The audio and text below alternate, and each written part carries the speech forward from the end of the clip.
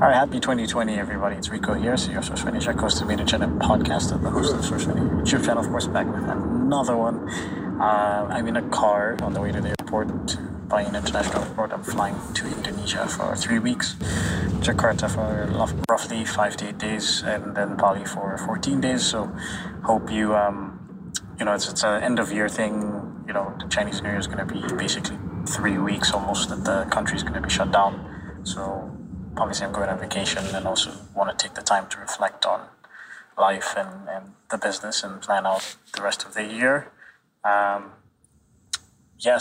Speaking of reflection, this particular podcast is a reflection of the last decade in China, the biggest changes in manufacturing of the last decade. I sat down with Mike over a little online Zoom call, and obviously Mike first came to China in 2008, so he's got 11 years of experience of being on the ground here and seeing how different it is, how much more developed the country has become, and sort of how less of a wild east is what it was in 2008. And even myself, 2014 was still pretty crazy when I first arrived.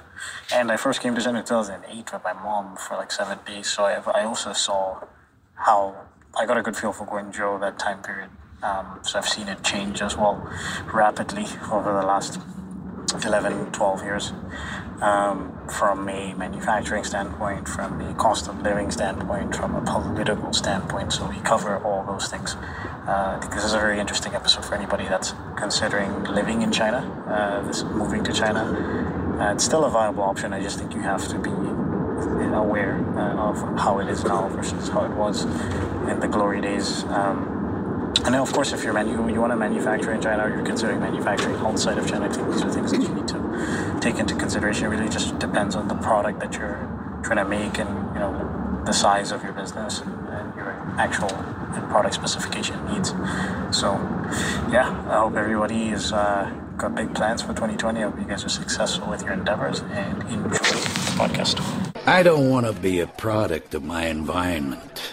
I want my environment to be a product of me.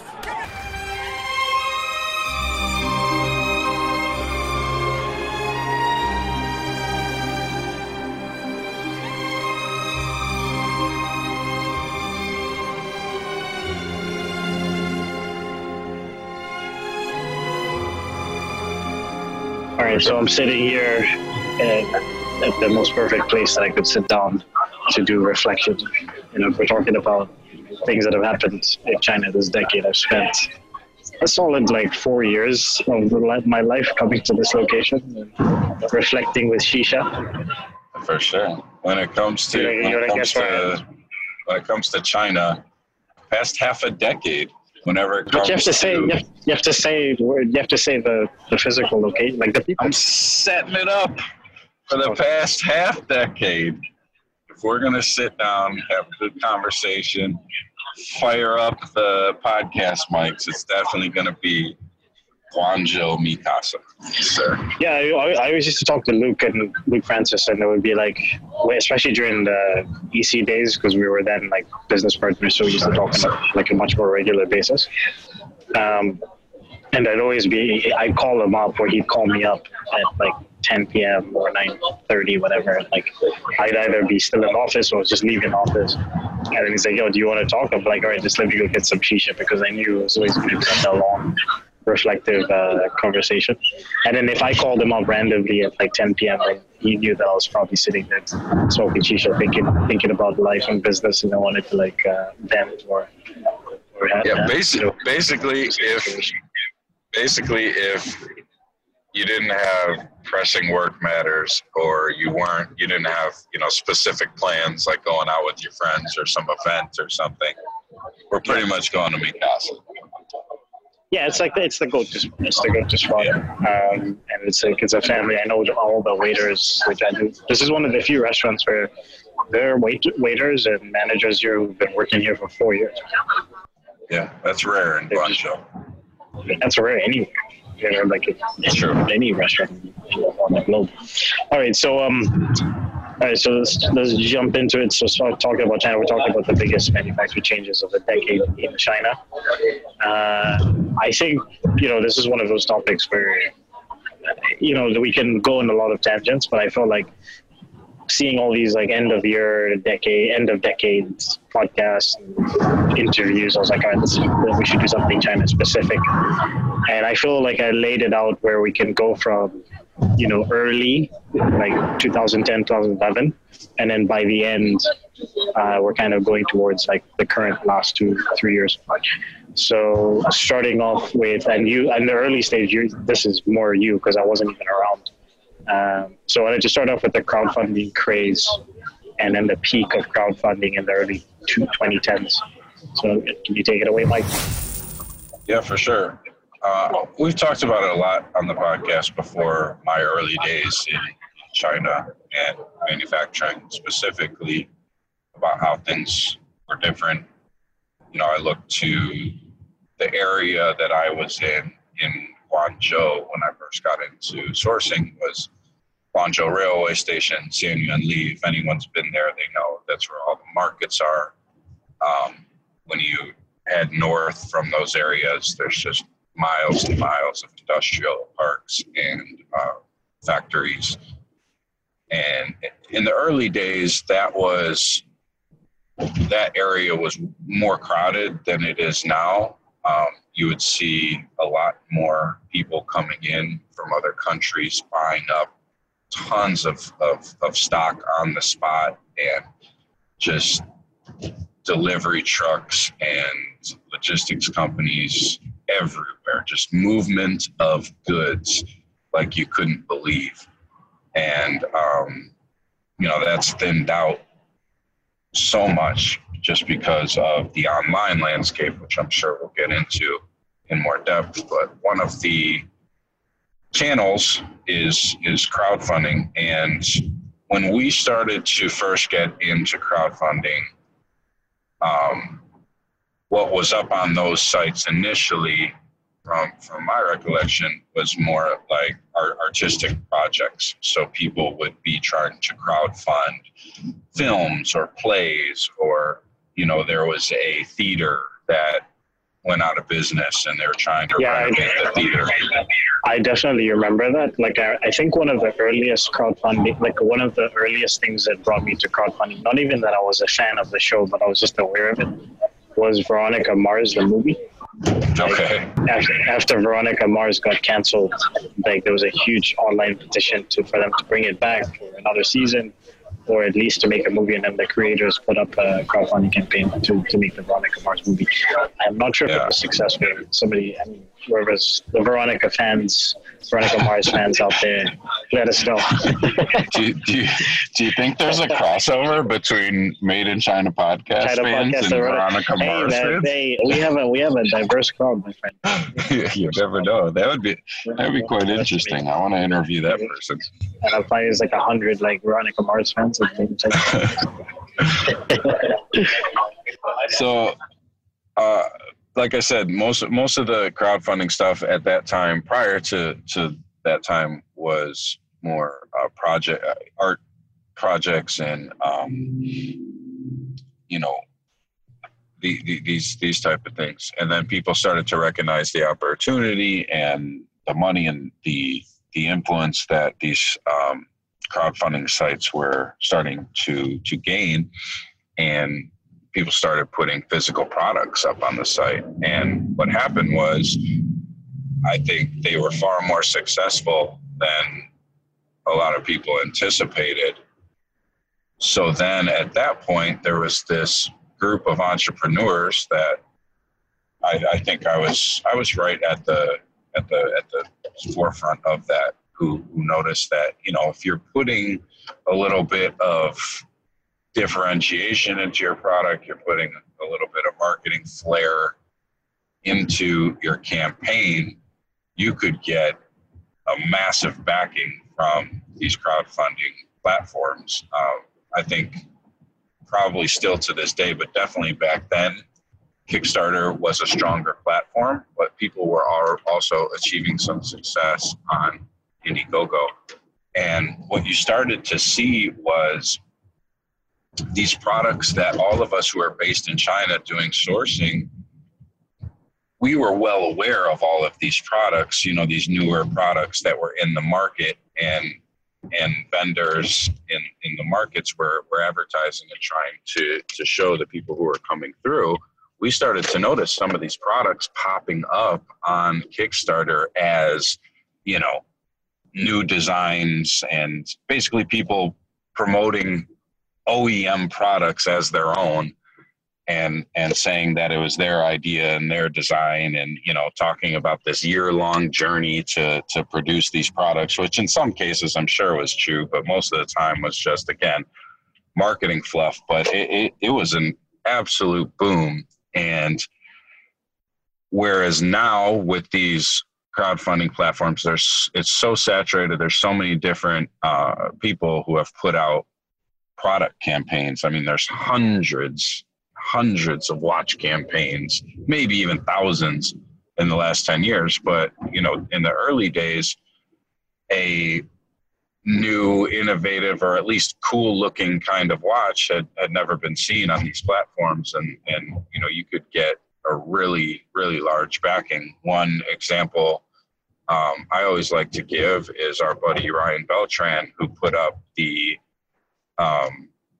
original Grain watch, which was a project of his. That it was I believe that was his first project, and him and his team worked really hard to get that off the ground. And I think that they were hoping to reach their funding goal, which might have been $30,000 or $40,000, and they raised upwards of $400,000. And in our network, that kind of sent shockwaves through. I know that I did a interview in the past with Don Wilder, and he mentioned that after he saw what Ryan was able to achieve, that he kind of went gangbusters trying to put up a lot of different crowdfunding campaigns. But I mean, it was just a mad wave after that. It was a mad dash to get whatever product you saw on the market that was a little bit different from others, and claim it as your own and create a marketing campaign around it. Yeah, and I think Tim and Nick also were inspired by that situation, right? Because at that stage, they were doing the wine import, and they'd done some sourcing projects. But I think they were much more focused on wine imports and their YouTube channel. Yeah. And from what Nick has told me, it was just kind of one of those things with Ryan, where I think Ryan had a 9 to 5, and he was like, he maybe quit his job. And then Nick was saying, hey, there's some cool stuff going on in China. We have a place, can crash on the couch for the summer, try to figure out what you could work on this side. And then, he had that watch idea. And I think he saw the watch idea at like the Canton Fair or something like that. Like if I remember, like he had seen.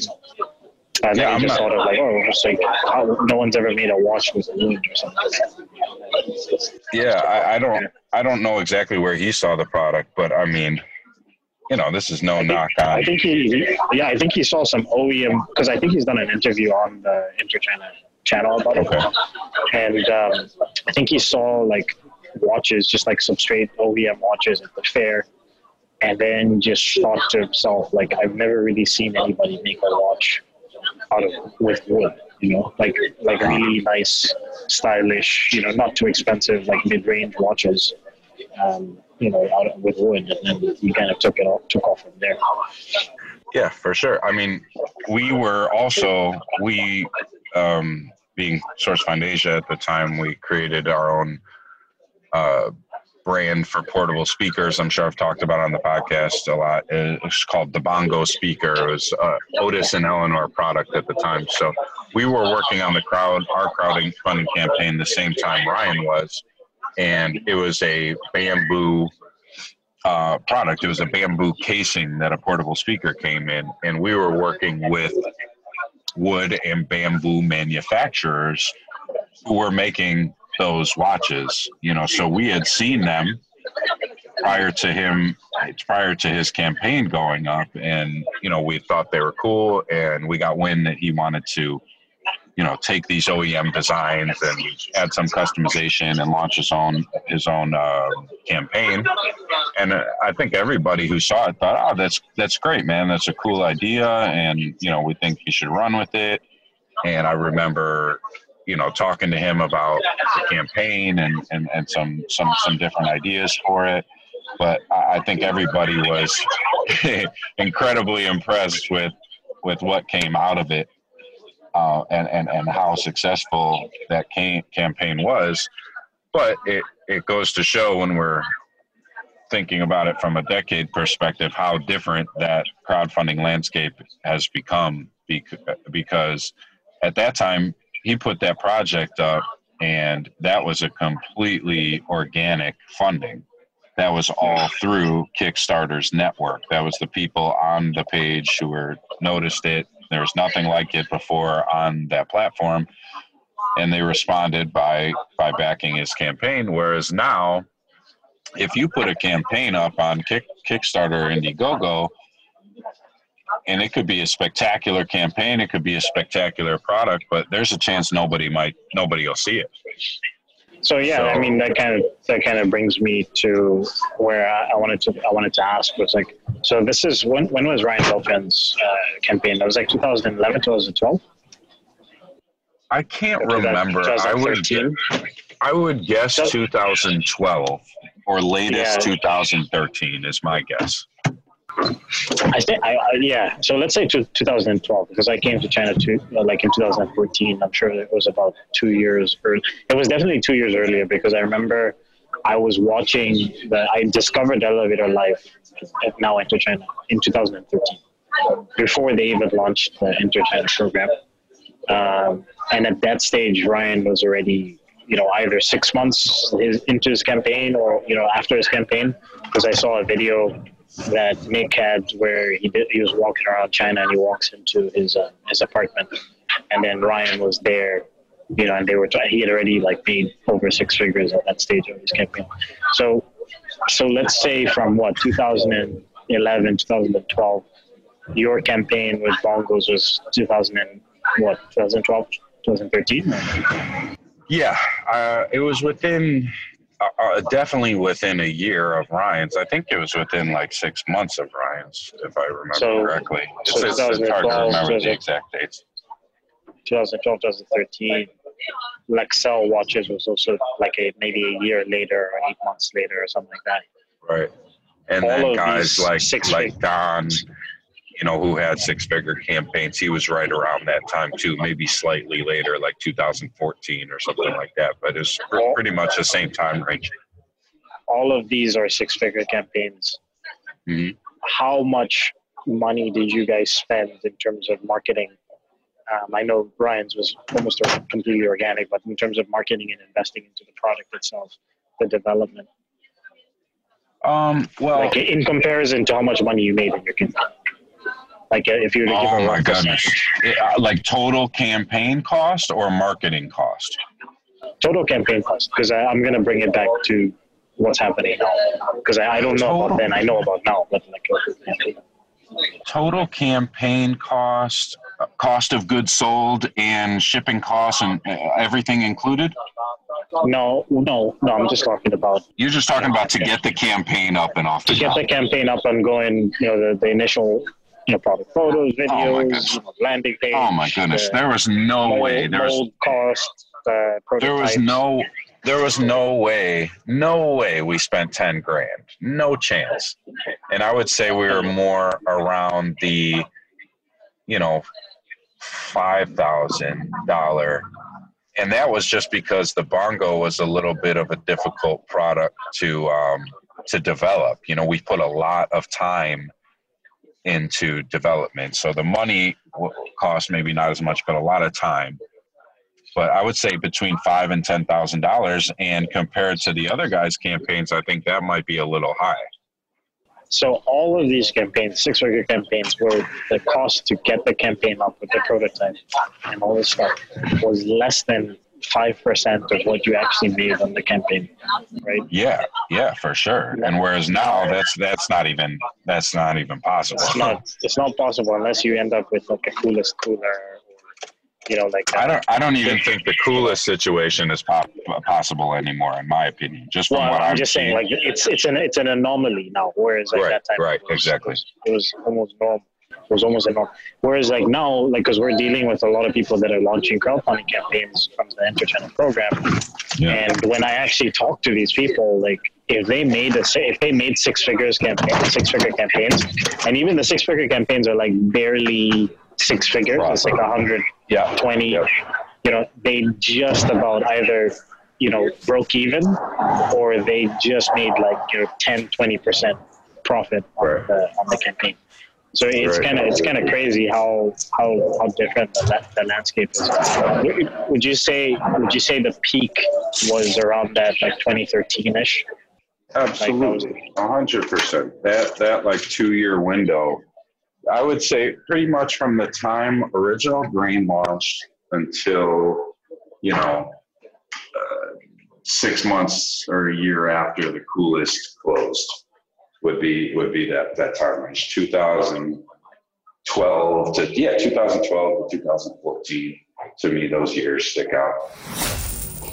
So concurrently with the crowdfunding campaign success, you have the rise of e-commerce stores, Shopify stores, and of course dropshipping. Dropshipping had been around for, you know, eons, but like, you know, before, I think it was more like people were dealing with their factories directly and coming to China and like establishing a relationship with dropshipping, whereas now people are beginning to realize that they could buy products on AliExpress and stuff like that. And of course, Amazon FBA, I know that from when we restarted SFA in 2015, I know a lot of people had been selling on Amazon for maybe a year, 2 years prior to that. Maybe even 3 years prior to that. So we're talking like 2013, 2014. And Amazon really picked up in 2014, 2015. So my question to you is, like, did you notice this change around that time period when the crowdfunding campaigns were picking up, of like orders getting smaller, like getting more inquiries from people that were, you know, entrepreneurs who had saved up 50 grand and wanted to launch a product? And did the factories also comment to you and say like, yeah, the orders are getting smaller and stuff like that? Before I talk about my perspective on that. Yeah, 100%. And I kind of laughed just now when you said, you know, people who had saved up 50 grand. I had people contacting me with next to no money, thinking that they could start an order, you know, get their business off the ground. Well, you know, I got $1,500 to put towards it. So, you know, like I had way smaller than 5-figure budgets that people are trying to come at me with. And yeah, and well, I mean, that's always the case. I think there's always going to be people who just like, oh yeah, I know this guy started selling products from Canada. I have $500, let me try. You know what I mean? Like, right, but I do think it directly correlated with the rise of e-commerce, the rise of crowdfunding, Amazon FBA. I really do. And then also, yes, I noticed it in my conversation with the factories, because at that time I was still extremely boots on the ground mentality and strategy to sourcing. I was traveling. I was in the markets every single day talking to vendors. I was traveling to factories. I mean, when we were in the thick of the Bongo, the year development for Bongo, and I mean, we were at the factories every week. We were visiting 4 to 5 factories every single week. You know, there was like a 3-day stretch where we would go down to Dongguan and Shenzhen, and we would be face to face with the factories.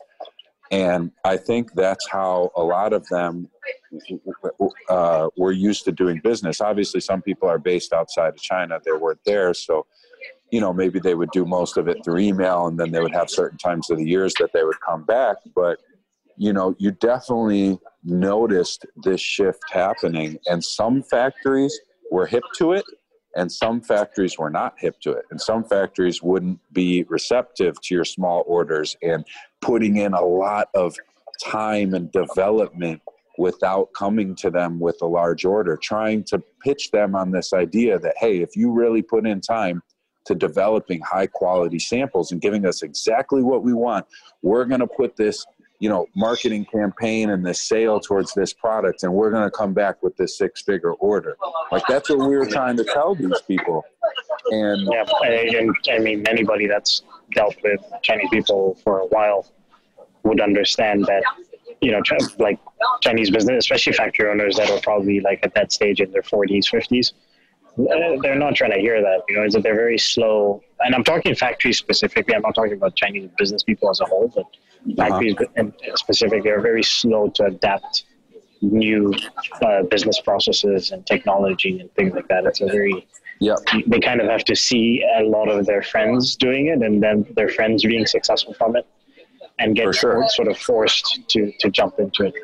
For sure. And I think that was a great point you made about business people versus these Chinese factory owners, because the factory owners have, a long-running success with their old methods, number one. And number two, they have giant overhead that I think a lot of people don't take into consideration.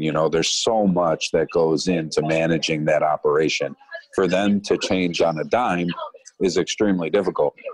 But I can say, through my experience, that a lot of people, I saw a lot of factories crash and burn. I saw a lot of people who didn't change with the times, and eventually they were no longer.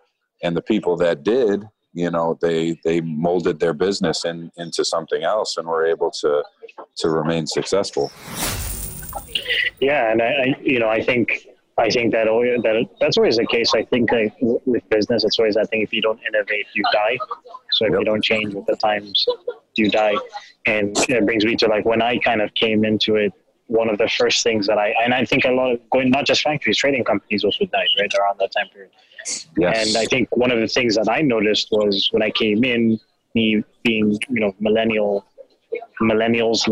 and people like, and when I say millennials, anybody that was born from like 1978 or something like that till 97 is sort of the millennial generation.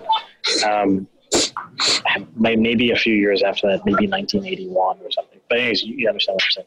Mm-hmm. I think we like to know all the details. And we're coming into this. This is a generation of like growing up seeing Bill Gates and Steve Jobs and, all these guys who were entrepreneurs who dropped out of college and started companies, self-made men.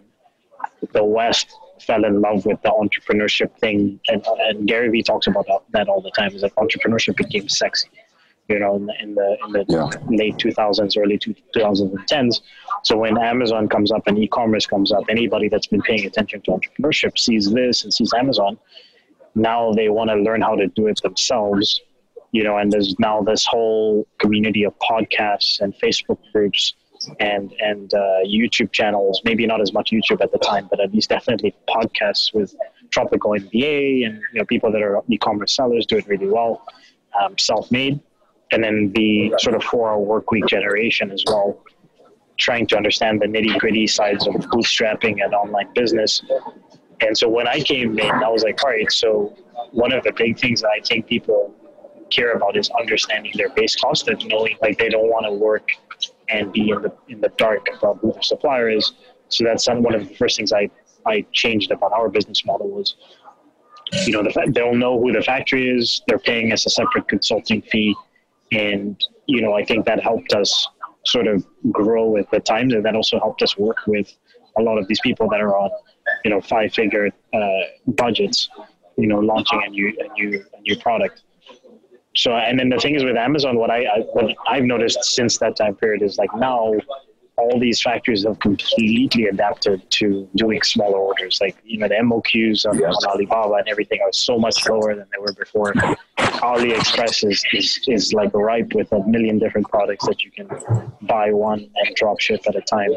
And this whole industry has developed from, fulfillment centers in Hong Kong that are specialized towards e-commerce, like Flowship, Amazon warehouses popping up all over the world.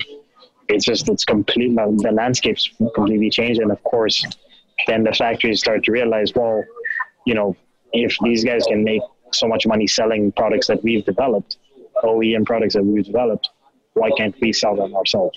Yeah, And that's where we are right now. Yeah, absolutely. I mean, Chinese factories outsourcing the marketing aspect of a crowdfunding campaign, but launching their own crowdfunding campaigns is definitely a thing. I mean, the Amazon FBA landscape is completely different since the Chinese factories found out how much the initial FBA sellers were killing it. I think they immediately decided, we don't need them. We don't need them for this. We could sell ourselves on FBA. So yeah, they definitely changed with the times. I mean, it's something that I kind of beat over the head on the podcast, but I always try to mention it. It's for me, it's the biggest takeaway of my entire time in China. And one of the things that I consider to be the biggest positives of my experience and the biggest positives of Chinese culture in the current time is their ability to adapt to change. So I'm in Chicago. And it's more like, I think Chinese business people, again, not the factories, but of course the factories as well, is a change of guard, right? Because a lot of these dudes that were killing it in the early 2000s, 90s, early 2010s have now passed on the management of their factories either to family, younger family, their kids that have maybe studied abroad and have come back, or even just like people that had been working with them from 10 years ago who are now like in the 30s, early 40s, who have a little bit more of a Western mentality when it comes to doing business. Because I've noticed these days, like a lot of times when I go to the factories, maybe the owners are still in their 60s, but the owners are not really, they're more like figureheads. And then like the GM would be somebody who's like in their late 30s or early 40s, speaks really well, even younger, speaks sometimes even younger, and speaks really good English. Maybe studied in Australia, studied in in the UK and things like that. Like, so there's this whole change of guard, and then with that change of guard, these guys are now quicker to adapt to the new business climate. For sure, it's incredible to see how over the course of 10 years, how they've needed to completely change and overhaul their business multiple times in order to stay afloat and be successful in their field, and they're able to do it. You don't have to look farther than just even the markets in Guangzhou Railway Station and Sanyuan-Li, and how those people have completely adapted their business to the times, and they've moved from meeting people face to face and pushing stock to becoming completely online based. And the showrooms are tiny, and just to serve as a showroom basically. But you go into those markets now, there's not that many people trying to pull you into the store and really trying to push things on the spot. You go into those little shops and everybody's on the computer. Everybody's running their Taobao shop. Everybody's running their AliExpress shop. Everybody's on Alibaba. Everybody is on these different platforms pushing their business forward. So it's just their ability to change quickly with the times in order for their business to keep moving forward is so impressive. And I don't want to say people in other countries and other parts of the world can't do that, but I don't think people understand, in my opinion, moving forward, just how much technology is going to change the way we live with the rise of AI and nanotechnology and all these things. But I feel like if there's one culture that's well positioned to handle any type of change that comes their way, it's China. And it's a perfect segue, Mike, to the next topic, which is Chinese e-commerce sellers and selling online versus online locally versus abroad. So I remember, I don't remember what the years were exactly, but I remember there was like a graph that showed how different, so obviously the US selling online credit cards, eBay, all that stuff started off in the States, and there was a steady rise from the late 90s to the mid aughts to late 2000s, and then there was a fucking graph that just shows how quickly, once Taobao launched, once WeChat adapted the WeChat Pay service and started adding all these different ways that people could pay for products and use services on even within the WeChat platform, Chinese e-commerce and Chinese online sales just shot through the fucking roof in 2010. I think it's like 2010, 11, 12, 13, 14, and just fucking skyrocketed. And of course now Taobao, they have the 11/11 thing, and now they have the 12/12 thing, and we're talking about days when Taobao is making $20 billion in a day, ridiculous shit like that. Yeah. For those for people who don't know, 11/11 and 12/12 is November 11th and December 12th. Those are glorified shopping days in China, where a lot of shops essentially heavily Black Friday. Right. Exactly, on crazy steroids. And a lot of these shops will heavily discount their stuff. They'll offer unique packages, and some of them, some I've seen some statistics where like 80+% of these shops' business are these like 1-2 days. Yeah. Like people, the sales statistics are out of control. So simultaneously, the e-commerce side of things picks up. China's figured out the logistics side of it. You have SF Express that can ship products all over China very cheap, very quickly. We're talking about, I was talking to you yesterday, and I was like, we shipped out a TV. We bought a new TV because our old TV got fucked up, and we shipped it out from Wuhan, and I looked at the distance, and it was like, if you put it on a truck, it would take like 2 days, even more. And that would be, if we were in any other country, that would have probably cost $40, $50 to ship. And it would have taken a week. Whereas here, it's shipped for 20 RMB, which is like less, this is about $4, less than $4, and shipped within a day and a half, right? So you have this aspect, and then now you have all the sellers, like Mike was talking about in the markets, where they're going, well, if we can just use SF Express to ship locally, we don't need to necessarily have our stock in the warehouse here and bring people in and show them the product. And then if we can put our store up on Taobao and on AliExpress, and then we can also, if you come to the store and you can pay with WeChat, we don't even need cash or anything like that. You just come and pay in the store. Sometimes even the business cards disappeared, right? Because you go into a store and then I'll be like, hey, can I get your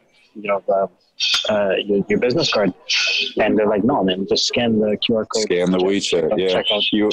QR code is pasted onto the table, scan it.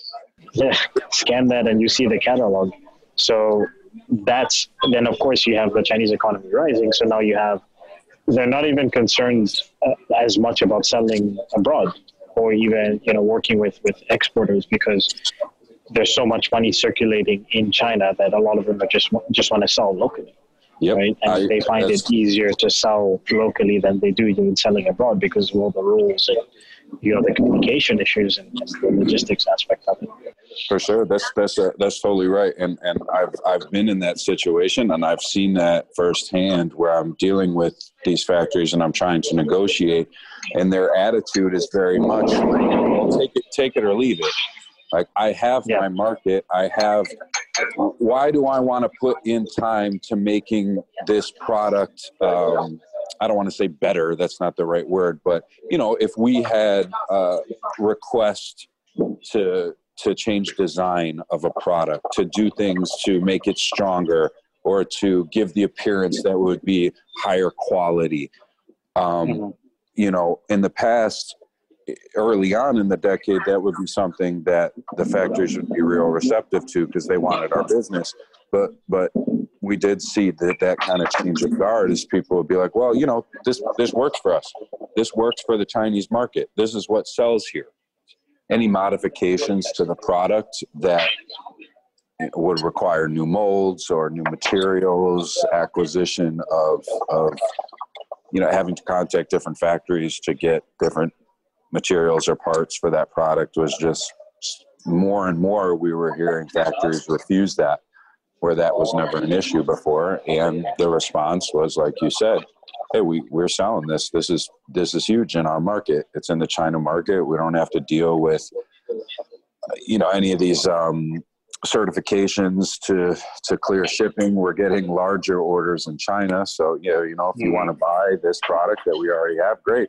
And then that was also coming through in pricing as well. If they had achieved a certain price in China, there wasn't much incentive for them to try to cut the prices to with foreigners who are trying to negotiate price down, which is crazy to think about, right? And most people assume everything from China is super cheap, but it's crazy to think that a Chinese factory would actually be raising the cost of an item that they are producing because of the popularity in mainland. Yeah, exactly. Because of their ability to sell so well in mainland China. It's pretty wild. On the flip side of that, what's then happened is a lot of the smaller factories that were dealing locally can't necessarily compete as much with the bigger factories that are selling locally. So the smaller factories have then tried to now transition into selling abroad. So there's actually, what I've noticed is when we contact factories off of 1688, which for the uninitiated is basically the local version of Alibaba, like it's the factories that sell locally. So if you're dealing with 1688, they usually don't have that much export experience. Their staff don't speak English at all. You're going to have to educate them about quality, about the export process, about different documentation that you need, certification, all that shit. But they are more receptive now because they're like, look, it's wild in the streets, man. Like these bigger factories are selling locally, and they want to diversify their market and go abroad. So, the people that are able to take advantage of that side are able to now work with factories in 1688, and the factories are willing to. I've noticed with the factories in 1688, even though they don't know the process, they're definitely willing to try. So that's a one positive aspect that came out of this. And then another positive thing that came out of it is a lot of factories have become specialized in the sense that they specialize with working with small companies that are launching new products, and they'll help you with the design process. And they have in-house engineers and designers for products that are only going to be like $20,000, $30,000 orders. Like I actually get surprised a lot of times because there's factories that we've worked with where it's like, we went through 6 months of development and we only paid them, let's say $500 for a prototype. And it's 6 months of them working with us, and it's like kind of crazy when you think about it, That goes back to our point about, the Chinese production's ability to adapt to the times, because like we were saying earlier, in the early days of 2010, 2011, 12 manufacturing, it was very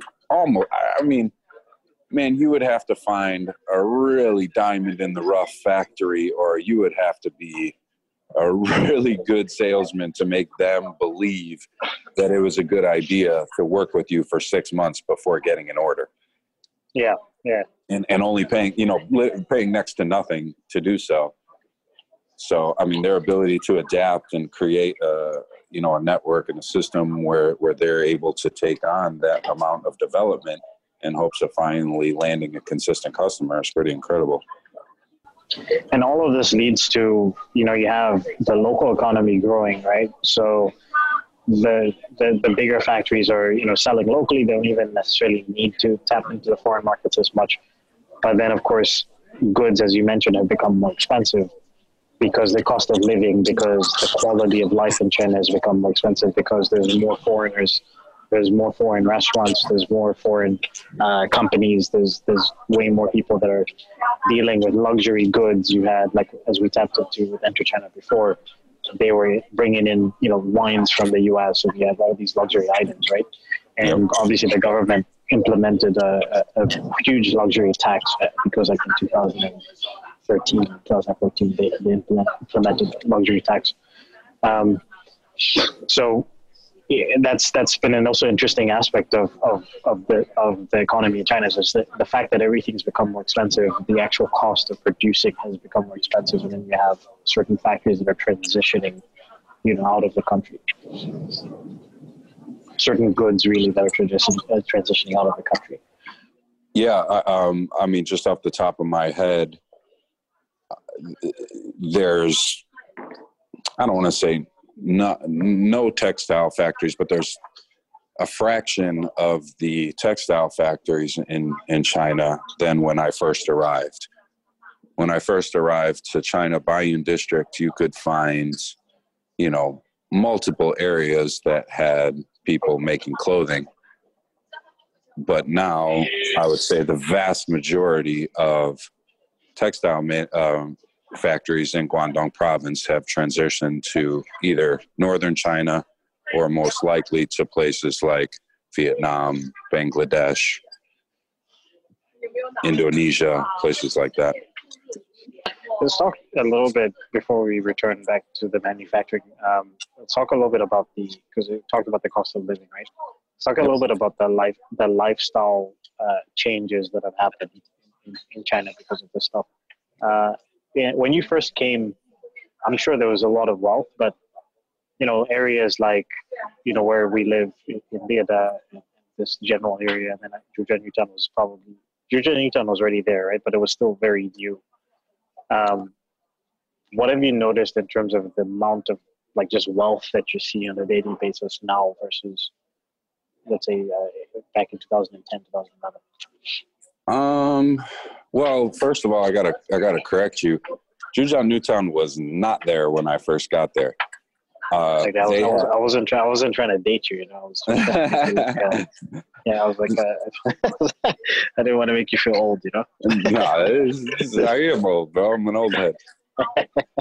Zhujianyutan, you could tell they had laid the framework for how that part of the city was going to be built. But when my buddy was living in Zhujianyutan, I shit you not, I remember there being less than 10 buildings in that area, which is like not even fathomable if you are. Yeah, so I mean, for people that haven't been here, it's like it's a city, like it's a city within itself, right? Like yeah. Just imagine any, you know, metropolis, and just imagine that being built in the space of 5 years. Like it's insanity. Yeah. There was a few buildings clustered around where Bolingongyu is, which is basically the bridge that goes across the highway over to Wuyanquan. We always used to call that 8 Mile, because you're crossing the bridge over to 8 Mile. It's like, you know, it still kind of feels like that. Like if you're in Zhujianyutan and you walk across Wuyanquan, it's like, right. Okay, this is different. This is older. Like you definitely feel that. Say that. Like we're going to the hood right now, man. Like we're crossing over to 8 Mile. But okay, how has wealth changed? I'll say this, because everything is considerably more expensive, like across the board, every aspect of life is more expensive in China. You know, you have a certain percent of the population who still very much flaunts their wealth in China. But yeah. I actually think when I first got there, the people who were balling and were seeing big returns from the manufacturing boom, I feel like the excess behavior was way more crazy when I first got there compared to now. I think I agree. I think in terms of that, like, I mean, you've told me the stories, and we have podcasts about that, so I don't even know if we need to go into that. If you want to listen to some of those, like I remember there's one episode, we'll have a link in the description below, but Mike talked about dealing with a factory in Dongguan, and I think it was called Chinese factory boss stories kind of stuff, and how, you know, the dude was just blowing cash every time you'd hang out. You'd come for a business meeting for 15 minutes. Yeah, we call them the band, the band man. The band man, yeah. And I think even when we did the episode with Cash, which was Chinese sourcing horror stories or war stories, it was like episode 70 something. He talked a little bit about that, and I've given a few stories. I was gonna say what I think the difference is that time period, people they were like the random Chinese boss who maybe didn't have that large of a factory, but was making a lot of money, would flaunt his wealth in that aspect. But I think what's different now is that the factory owners that have the money are not flaunting their wealth in the sense of like, if you meet them, we're going to rent out a whole KTV and go buck wild. But what they are flaunting is in the sense of like, here's my car, here's my Rolex, here's my property in Dubai, here's my property in the US, here's my property in the Philippines. This is what I started to see is like when we went to the Philippines in July, we stayed at some stage we stayed at Aqua, right? And I was talking to Joanne, who's the property manager of the apartments the condos I usually stay at. And I was talking to her, I was like, yeah, so just give me like a rundown on like this area and stuff, because me and Mike are thinking about moving next year. And she was like, yeah, actually the day when I arrived, she was like, there was like a Chinese delegation. It was like a family of Chinese people, like, husband, wife, brother, cousin, uncle, whatever, like 4, 5, 6 different people that were all family came in and bought like 10 condos in a day. And so it's like, they've just gone from, flaunting it in the ostentatious way where you're going out with them to being like, okay, now we're just going to invest into other countries and buy property around the world and sort of get our money out of China. Yeah, I was just going to say, sorry. I was just going to say that for sure, everywhere I go, you see Chinese wealth. You see Chinese buying up major real estate, buying up major businesses. I mean, that's without a doubt what's happening. I feel like in China, the ridiculous signs of blowing money has reduced drastically. I think part of that is because it was way less expensive to do that before, and the bosses and the people who had so much money, there are so many people. I've never been in a place where people are so, I guess I don't hang out with insanely wealthy people in the States, so it might be like this here too, but people are so tied to them, and they had so many minions and people who were just willing to do anything because their well-being was tied to that person. So, you would, with any factory boss or basketball boss at any given time, you have 5, 10, 15, 20 people who are just at their beck and call, and they had to pay for all of them, everywhere they go. And I don't see that as much when I'm in China now. I don't see the big entourages and the big events, but you see the wealth spread out through the city more. So, so much of the city's been built up. The architecture is nicer. The way that the streets are designed is nicer. It's just becoming every day a place like Guangzhou and Shenzhen. They look more and more like a Western city every single day. That's a really good point as well. Is I think 2 parts.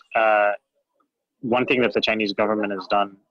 Okay, I'll talk about it from like just a general perspective, and bring it back into the manufacturing side. Sure. One thing the Chinese government has done really smartly is to slowly but surely increase the wages. So when you're talking about the wealth being spread, now I see like for example with our employees, I mean, there's been many times, even the first 2 years of us running the company, like all of the employees had better phones than me, better laptops than me, and these were not people that were coming from wealthy families. But what they do have now is they have access to like a line of credit, and then they'll buy things on Taobao and pay them off over 6 months or a year, and the interest that they're paying is not very high. So I know like Imogen 2 years ago a year and a half ago bought like an iPhone 10 when it first came out, and it was like 9,000 RMB. The interest that she paid was on top of the monthly payments that she was making. The interest that she paid was like 100 RMB. You know what I mean? It was not that much. Right. And the reason why the interest is so low is because there's just so many people in China. So if you have 200 million people paying 10 RMB every month in interest, like, you know what I mean? That does a lot for the banks. So that's been an interesting thing, is the spread of the wealth. And then to bring it back to the manufacturing side of things, when we started to look into registering our company in mainland in 2016, there's all these now trade zones. There was a trade zone in Nanhai in Shenzhen, and there's trade zones in other parts of China now. But the idea was, the trade zones are basically areas where if you go there, the government's incentivizing you to open up offices, to rent apartments there. So you get offices at subsidized prices. If you want to register your business there, the taxes are lower. If you're exporting product and you run you have a factory or you're in a trading company and you're located there, you pay a lower VAT. So what that did was basically a lot of companies that, didn't give a fuck about where they lived or, didn't care about that kind of stuff, but especially factories, shifted and started to move into some of the less developed areas of the country. And of course, that allowed those other areas to develop much faster. So so a lot of factories ended up shifting, actually talking about 2000s and 2010s, like I've noticed even factories that I knew 5 years ago that were closer to Shanghai are way further out than they were before. Factories that I knew that were closer to Bayou have shifted further out than they were before, because it's more expensive to be closer to the city and it's developing outwards. And then another aspect of that movement of factories, is because of the government intervention on that aspect and trying to zone certain factories in certain areas, but also because of I guess you could say improving environmental standards as well. So I know, for example, some factories that I worked with before in Bayun district, the government came in and gave these people an ultimatum and said, well, if your factory doesn't hit everything on this checklist, you got to go. Like, you can't operate here anymore if you aren't operating your factory with X, Y, and Z standards. We're giving you X amount of time to get your act together, to get your factory up to snuff. If not, you got to go. And then what those factories would do was they would either put the investment into getting their factories up to standard, or those smaller factories that were kind of operating on the fly and just, didn't have as solid of an operation. What they would do is they would venture out to another area. They would go with the people who weren't going to try to hit those regulations and go to another area where they could operate, without having the government breathing over their shoulder about environmental aspects.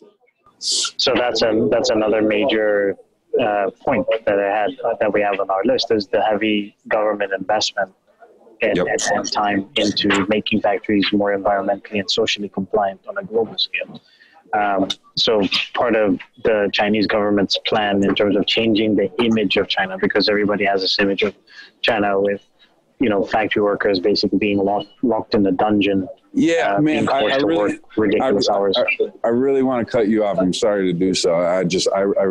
Your last point about Chinese factory workers' salaries and stuff, it just made me want to bring up a point. And it's your fault. You started talking about the environmental stuff. I was like, that's 2 points lower. That's two subjects below what we're talking about. It kind of flowed with what you're saying with the factories changing to different areas. But I just wanted to say one thing, and I don't know if the people listening to us are fall into this camp, but especially me spending a lot of time in the States in the last 6 months, it could just be the online trolls, and it could be people who are just trying to stir up shit online, of course. But maybe this is something we can get into later too. It's just kind of like a growing anti-China sentiment in the past 1 to 2 years, way more than any other time I felt since I've been in China. And the point I want to make is what you just said. I just want to say this one thing. The point I want to make is what you just said about this locking in the dungeon, you know, this Foxconn concept where people are jumping from the roof and, you know, you're getting letters from a Chinese prisoner putting something in that they're forcing these people to make things. I am not a full-fledged China supporter. If you really get down to my idea of the way things operate in China, I'm going to have more, you know, intricate explanation of the negative aspects of it than anybody. But it does need to be said that is from our experience of working 10 plus years in manufacturing, being in hundreds, and it's absolute nonsense, man. Like, that's a farce. These factory workers, when I first started going into the factories, they were making 1,500 to 1,800 RMB a month. There's no way. I mean, who do we work with where any of those factory workers, and they were working 28, 29 days a month. Like, who do you know in China, one factory that is that situation anymore? They're at least double that pay. They get free rent, every meal covered, far increased. Instead of working 7 days a week, they're working 6 days or 5 days a week now. Yeah, exactly, and less hours per day. Usually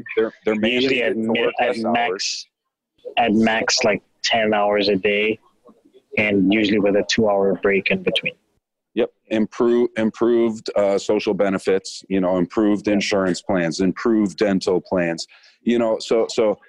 And it's always funny to me when people mention the Foxconn and people jumping from the roofs and stuff. And I was just thinking in my head when that shit was going on, like, yeah, that sounds like a horrible situation they have at the factory. But where they're located, yeah, not even that though. But like, what is really going on there? Because those people are in the heart of the manufacturing. Like, why couldn't you just walk down the street to another factory? Yeah. They could quit easily. And so easily. Factory. I've met so many factory workers in China who are just like, man, that boss was working me to death. I just moved down the street. This boss is great. Like, I've met dozens of people who just were like, yeah, I would never put myself in that situation because there's so many other options out there for me. Then again, with Foxconn, I don't really know the intricacies. Maybe they put pressure on the employee. You know what I mean? Who knows? Maybe, but that's a very specific thing. And not to say that terrible things don't happen with factories in China, because they clearly do. But the idea that it's all slave labor is a fucking farce. Yeah. My biggest thing with Foxconn is that it was one factory. Yeah. Yes, it's maybe the biggest factory in China and definitely the most famous, but it's one factory. Like, I think the sweatshops thing was more in the 90s. There's definitely more factories in the 90s, but like 2000s, people got hip to it, and Nike and all these big companies forced Chinese factories to improve the standards. And I can say that, I mean, obviously I started going to factories in 2015, but I can say that in the 5 years that I've been going to factories, I've been to probably well over 70 factories. I've only seen 2 factories that had kids on the production line. And even then it wasn't the majority of, like, it was like 1 or 2 kids on the production line. And it seemed to me that those kids were like the kid of one of the factory workers, and they came to work. But of course we didn't work with those factories. That was a definite big no. I didn't even talk to them about it. It was just like, okay, I've seen a kid on the production line. We're not working with this factory. But I have not seen a factory with kids on the production line in the last 4 years. For sure. This was like the first 1 or 2 years that I was visiting factories. I saw a couple kids here and there. Just to mimic that, in my entire time in China, I have seen, especially in the early years, I did see a lot of unsanitary situations where I was like, oh yeah, that's I still see that. That's shit. Like, this shit is not okay. This is not clean. I definitely saw that. But I myself also, I only saw 2 situations where I was like, whoa, that's not a person of age. That's not an adult. And I think one time it felt terrible. Like, there's just, the second I walked into the factory, I was just like, oh, this is not this is not okay. This is not, I'm never working with this factory. I should say something. But then the other time, the kid was just there. Like they took in the kid, like they brought him in. He was like a kid on the street, and they brought him in, and I talked to the kid just to make sure. And he's like, yeah, I help out assembling the watches when I have time. You know what I mean? It wasn't like an ugly situation. So I've actually only been in one factory situation where I was like, yo, this is messed up. The 3 situations, 2 of them I didn't ask. The third one I asked. Actually, no, 4 situations. 2 of them I didn't ask. 2 of them I did ask. And the other 2 were basically like the mom said, I just didn't have anybody else to take care of him today, so I brought him into work. Yeah. Like I didn't talk to the management about it. I went to her and we asked, like, is this we went to the person that was working next to the kid, and we're like, who's this kid? And he was like, oh, that's my kid. Like, he doesn't have school today, so we didn't have anybody to take care of him. So he came in to just help. And I will say, just in the factory structure of things, there's also a lot of upward mobility, because I've met dozens of factory production managers who were once, just working assembly in factories.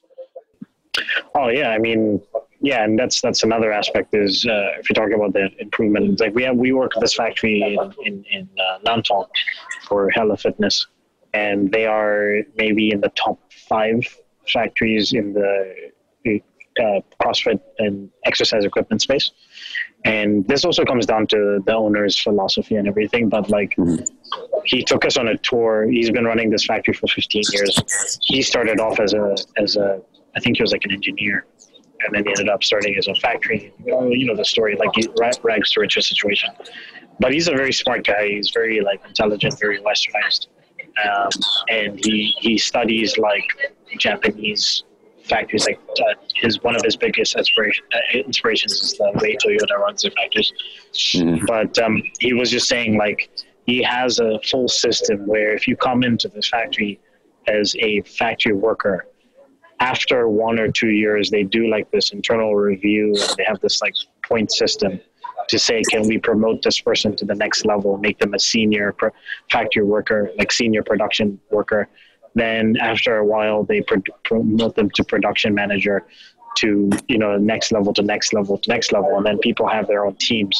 So he showed me this one person who was about like 29 and had started working with them when she was like 21, and she was basically an executive at that stage. Did not go to university or anything like that, but she'd shown a lot of promise. She hustled. She had her own team, within the production line, then got promoted, And he showed me not just one example like that. He showed me like multiple, like at least 10 different examples of people like that. So you have these factories that are now innovating and implementing sort of, I guess for lack of a better term, like the Silicon Valley sort of mindset to advancing, upward mobility within the company. Yeah. So going back to the environmentally friendly, social compliance stuff, like this has been a big thing in the last 2 to 3 years that I've noticed, is that factories are getting shut down. We've had at least 5 productions in the last 2 years that got delayed. One got delayed by like 2 months because the factory wasn't complying with environmental laws, and then they had to like basically buy a bunch of equipment and redesign their whole floor to become environmentally compliant. So that's been a heavy push with the Chinese government to improve the environmental standards. And I have noticed this even just from like living in Guangzhou 5 years ago, when I barely saw blue skies. For sure. These days, in the summer, it's like slight improvements to air quality, I think. Yeah, no, I get surprised a lot of times in the summer. I'm like, wow, this is like really clear. Like right now, I'm just like, it's way more consistent in that sense, like in terms of the air quality. So one thing I want to say real quick. One thing I want to jump in and say real quick about this push by the government to improve the environmental standards of the factories is it's overall it's great and it's necessary, right? Because you don't want to be the biggest polluter in the world, and we know what skies in China look like and some of the awful stories we've heard. But when they put these regulations in place, sometimes it's extremely difficult for factories to keep up. And because a lot of times they're not giving assistance, they're just saying, hey, you have to meet these standards or else we're shutting you down. And that comes at, right, exactly. And they don't give them any time to adjust. And sometimes they have to invest in tons of new equipment and the investment to get on board with that. Some, like you said, it puts a lot of people out of business. So it's stressful for a lot of factories to try to comply. Yeah, and I was talking to the same factory owner about that situation. He's like, a lot of factories just go, listen, I've been running a factory for 20 years. I'm a millionaire. I'm not doing this. I'm shutting down my factory. Yeah. Like, fuck it. Like this, I just don't have the energy. I'm in my 60s. I don't want to spend $1 million, renovating my factory to make it environmentally compliant. Like, what kind of factory was that? We're talking about exercise equipment. So he was okay. He was just telling me about the economy in Nantong. So he was just telling me how many factories have shut down and everything. So yeah, I mean, and then of course from the social compliance side, one thing I have noticed is lead times have also gotten a little bit longer because a lot of times factories are not working 7 days a week anymore. They're working 6 days or 5 days a week. So that's also been a big change in terms of that side of things. Going off of the rise of the Chinese economy, crowdfunding, all that stuff, another big push, I think, from the government has been to push Chinese companies, local Chinese companies, and even foreign companies that want to open up and have offices in China into the IoT information, Internet of Things, physical product space, and tech in general. So one thing that happened, I think, was like 3-4 years ago, is the government in Shenzhen have this plan where it's like, if you are a foreigner with a college degree and you want to open up a tech company in China, you can get government grants. If you want to open up a tech company or a product that involves technology, you can get government grants. So like, again, the Chinese government is now trying to diversify how they make money rather than being so focused on making money from manufacturing. They're trying to go and compete with Silicon Valley in the tech space. And, you see this in the rise of companies like TikTok. Like, I mean, when TikTok came up, this was like 3 years ago, I just remember being on YouTube and just getting YouTube ads, TikTok, and just like these random teenagers singing, lip syncing to songs and shit. And I was like, all right, I guess this is a new like Snapchat or whatever. And in my mind, automatically, I was like, I knew Silicon Valley tech social media company. And then I find out like a year later that it's Chinese owned, and they are like dominating in the US market to the stage where the US government was concerned that the Chinese government was trying to influence American teenagers to be more socialist, to be more Chinese leaning. Yeah, and the U.S. banned TikTok for all state employees. That's crazy.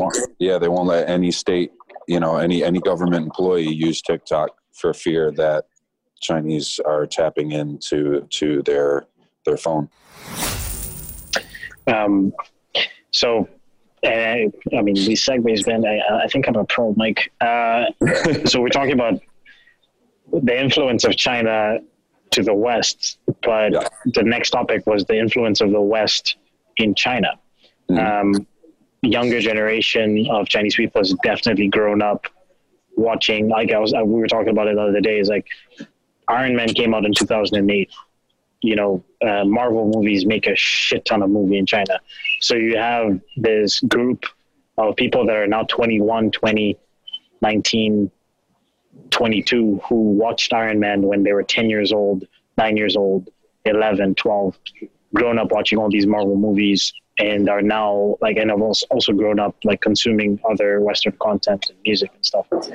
and have also studied English and are now like heavily influenced by that. And then you have more interracial marriages between, people from outside of China with Chinese people. I see a lot more, biracial babies in China. And then even just with our employees and kids that I meet these days that are younger than 25 years old, I see a lot of the Western influence here. And then, of course, the factories, as we talked about with, factory owners' kids who have been sent abroad to study and have now come back and are implementing Western business philosophies into their companies. What is your experience with that? And just seeing the interracial marriages and the younger generation of Chinese people, the influence and things like that. And then not even just interracial marriages, but interracial relationships, girlfriend, boyfriends, friendship groups and stuff. Yeah, I don't know what that age is, but we've talked about it a lot, and you definitely notice it, that there's just a really big difference in the younger generation in China, whether that's 25 and under or, I would say it's like 30 and under, right? Yeah, 30 and under for sure. 30 and under versus the older generation, because they've grown up with much more Western influence, and it's a one party system, and what the government says goes, and that can be a little bit scary at times, especially to people in the West. But I feel like if there's one major combatant to anti-Western sentiment, it's the younger generation, and that not only is it's not so much a fascination with Western culture, it's that it's become a part of their lives. And I think the biggest evidence of that for me is my experience in basketball. The Chinese are absolutely crazy about the game. They love it. I'm talking about the cities all in the country.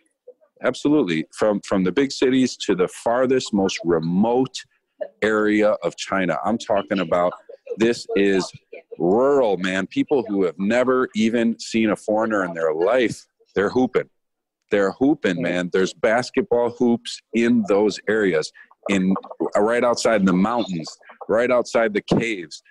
In Xinjiang province, where there's so much news comes out of Xinjiang, they're hooping out there. We've been in Xinjiang. We've been in the farthest part of Xinjiang on the border of Afghanistan. We've been there playing basketball. Like, they love the game. And even if there's a little bit of an anti-NBA sentiment at the moment because of what happened with the Rockets general manager and his tweet, I just don't think that they'll be able to switch that off and switch that interest and disengage the population from the game, because they love it, and it's a part of their day-to-day life.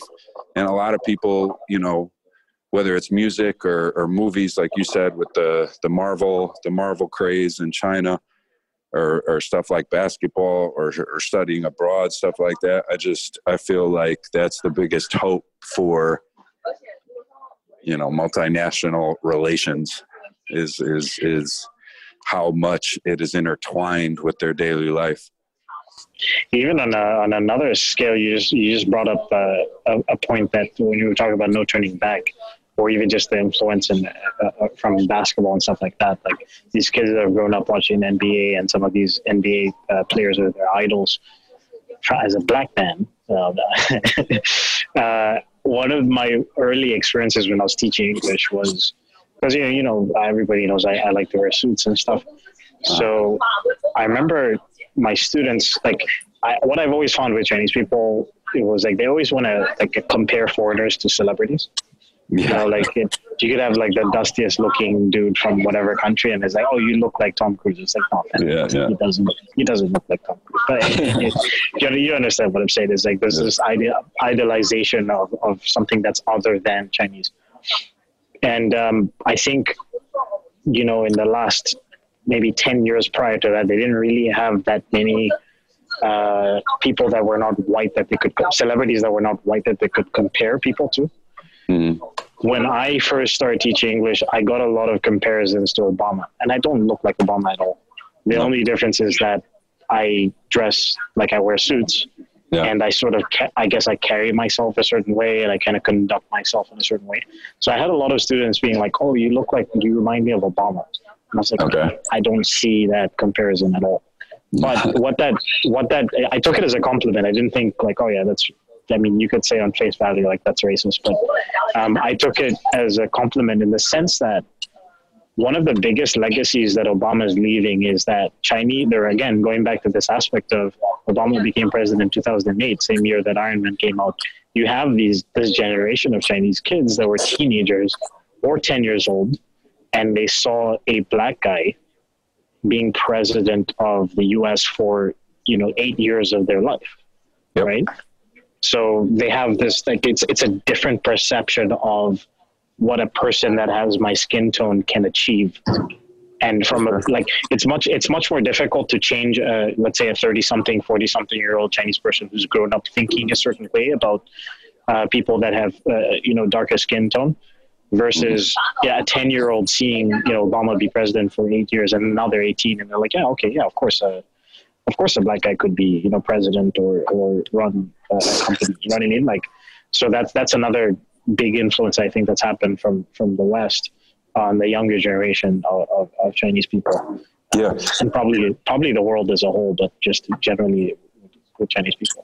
And just one last comment on the younger generation is we talk about TIC, this is China, a lot, and how that's come up so much in any foreigner's time in China. And I just feel like with the younger kids that I meet, that isn't as much of a problem. I spent 9 years in China, and I got to say, for being there 9 years, I didn't make, not that I didn't make friends, I had tons of friends, but I didn't make as many deep connections as I would have hoped for being in a country so long. I didn't have any, not that I didn't have any, but my, fantastic in-depth relationships were few and far between. And I think the main reason for that is because of a mentality that and it comes up in conversation so often. Oh, you foreigners do this. Well, we Chinese, we do that.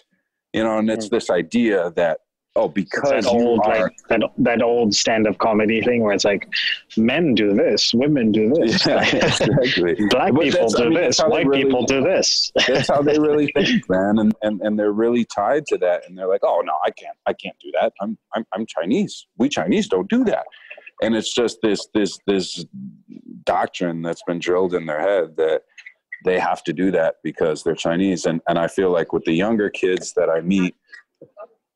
Not across the board. There's still some that fall into that camp, but they're much more individuals and they have a little bit of a unique perspective, and they have far more comfortability speaking to you because they've dealt with more foreigners and they know how to conduct themselves around them. Okay, so speaking of something you touched on before, we've been talking about the Western influence on China. Yeah. And obviously the West has also felt the opposite, which is China becoming a superpower and then the influence on China on a global scale. All right, so obviously with the rise of Donald Trump and then the trade wars that have happened, there's been a mass exodus of Western businesses from China and then people leaving China as well in the last 2-3 years. And then, of course, the tariffs that were implemented as well has influenced that. And then, China's retort to that has been to also crack down on foreign companies coming into China and foreign people being in China. What has been your experience around that? And we're talking basically from 2016 to now. It's concerning. It is. It's concerning. I came to China with a with a dream, basically, with an idea of what was possible. I looked at it, I've said this before, that I was very much into the Wild Wild West in the U.S. when I was a kid, just reading and watching TV series and movies about westward expansion and the gold rush, and that just concept of unexplored frontier was very intriguing to me. And it's something that brought me to China, was just, this booming economy and all these opportunities for entrepreneurs. And I really felt like that was the case when I first landed in 2008. And it's something that I've felt has been very, very slowly eroding and changing day to day in China. And my involvement with Chinese authority is very minimal. And one thing I want to mention too is you get this perspective from Rico and I. From we're talking to people who are eventually going to listen to this, obviously, and we're giving our perspective, but we don't. You correct me if I'm wrong, but we don't really work with any factories and businesses that are state-owned and operated. We work with one or two, but not that many. Not that many. So our perspective is coming from a very personal standpoint. Like, we know the people that we work with on a personal level. Yeah. So, I have a very, there's two different aspects of China. There's one, like my personal experience, which, is how I interact with Chinese society. And then there's the government aspect and what they're doing and the measures that they're taking. And yeah, I think it's concerning. I think border checks are becoming more stringent, whereas I wouldn't have somebody, not that this is a bad thing, but, it's just a little more concerning. Walking into the Chinese border, which I've done hundreds, if not thousands of times, until 2 years ago, I never had someone speak to me in English. Now everybody that's sitting at that border speaks fluent English and is asking me pretty in-depth questions about what I'm doing there and what's going on. I would say the number of people, even yourself, who have been taken into other rooms to ask further questions and give in-depth answers That's never happened in China. It's only happened in Hong Kong. Okay. More personal information needing to be disclosed is happening more. These raids where authorities are circling bars and restaurants that are known to be kind of party spots, and they're making foreigners piss in a cup and then taking air samples to test them for drugs. If they fail, they're being detained until they can be shipped out of China. What Mike is referencing there is last year, around this time last year at was it Hoolies?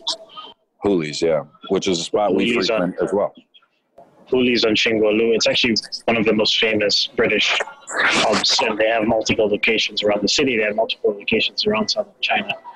But around China as a whole, they're an institution to a certain extent. People got held in Hoolies for, was it like 24 hours or something like that? I don't think it was that long. I think it was like 3 or 4 hours. 12.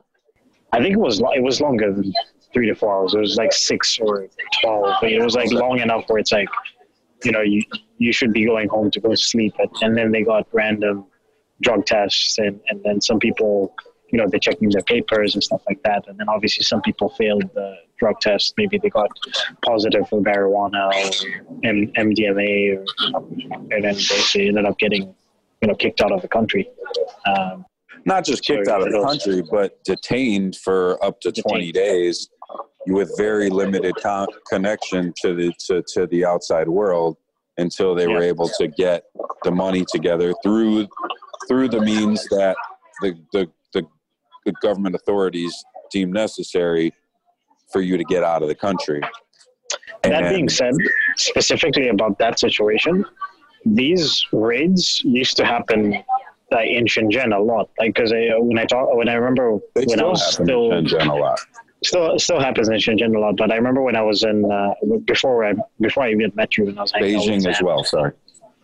when I was hanging out with Zam and Luke Francis, when I was still teaching English and living in Haiju, Zam would tell me stories of like, you know, probably I would say every couple months where he was like, yeah, I was out in Shekou and that what's that spot with all the bars in Shenzhen? Coco Park. Coco Park. Yep. I was out at Coco Park and we were in this nightclub, and you know the police came in and closed the doors and checked everybody's papers, made everybody take hair samples, whatever, for random drug testing. And you know, it happened on a regular basis. Like I've never experienced that in Guangzhou. And then 2 years ago, you know, that started happening in Party Pier. And what was interesting about that is that the government literally developed Party Pier as a section to put a bunch of bars and nightclubs there, and then they started fucking raiding Party Pier. Yeah. You know, when I think back on it, I almost feel like, was that the plan? Was the plan to get all the foreigners in one location and start to pick out all the people that you think are undesirables? Maybe it was.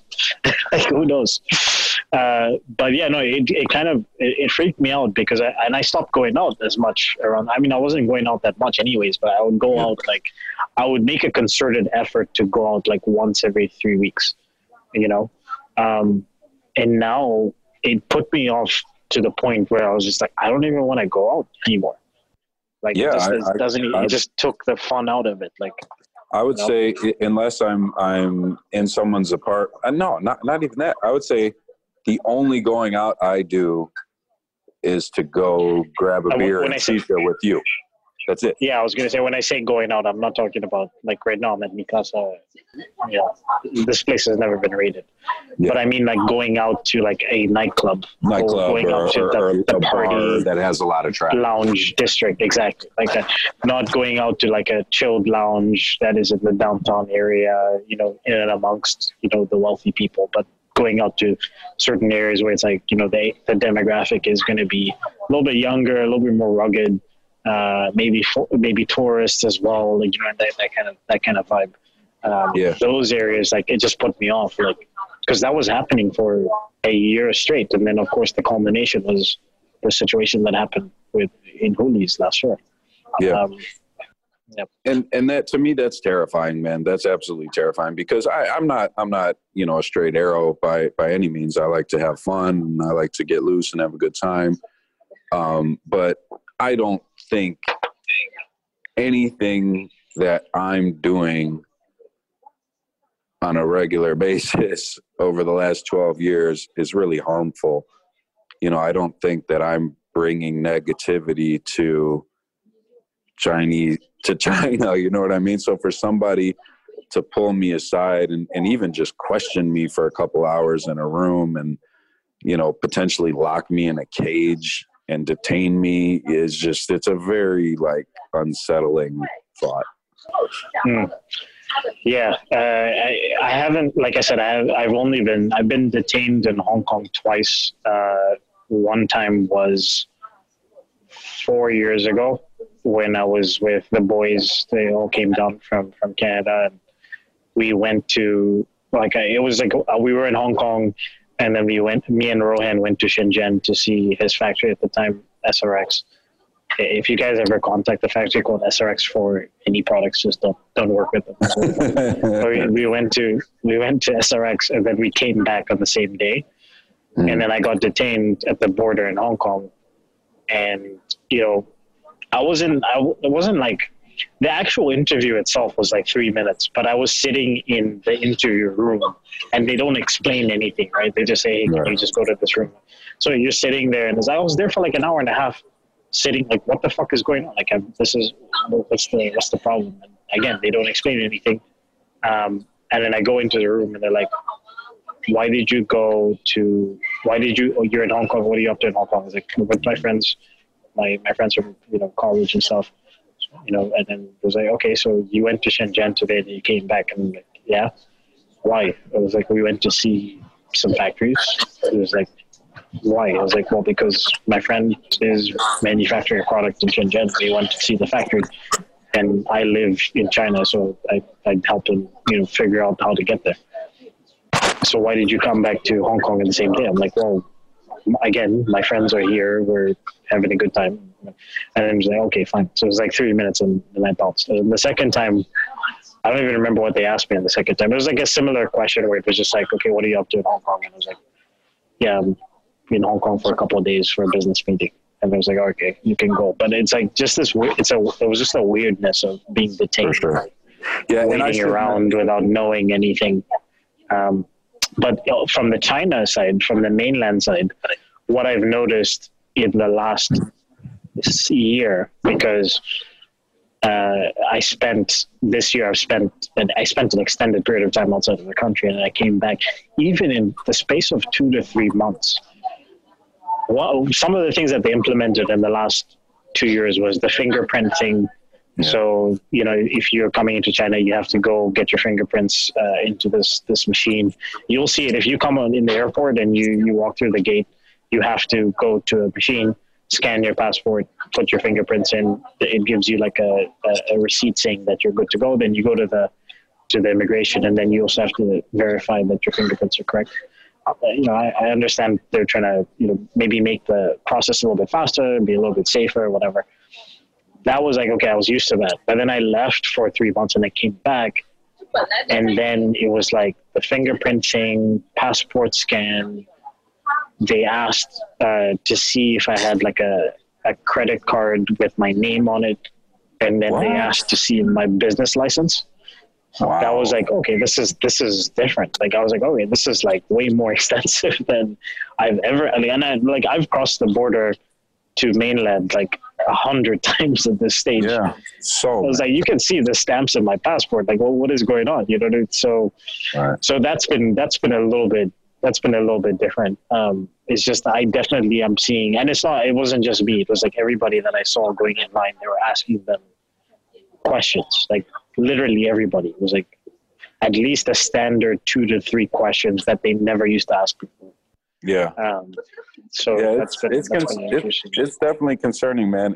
And what's kind of crazy is one of the reasons why I might be more concerned than I should be is I have literally, I can't say it's never happened, but I've almost had nothing like that happen to me in China. Like I'm a big foreigner, so I stick out in that matter. But I have a pretty good knack for kind of blending in and kind of being unassuming.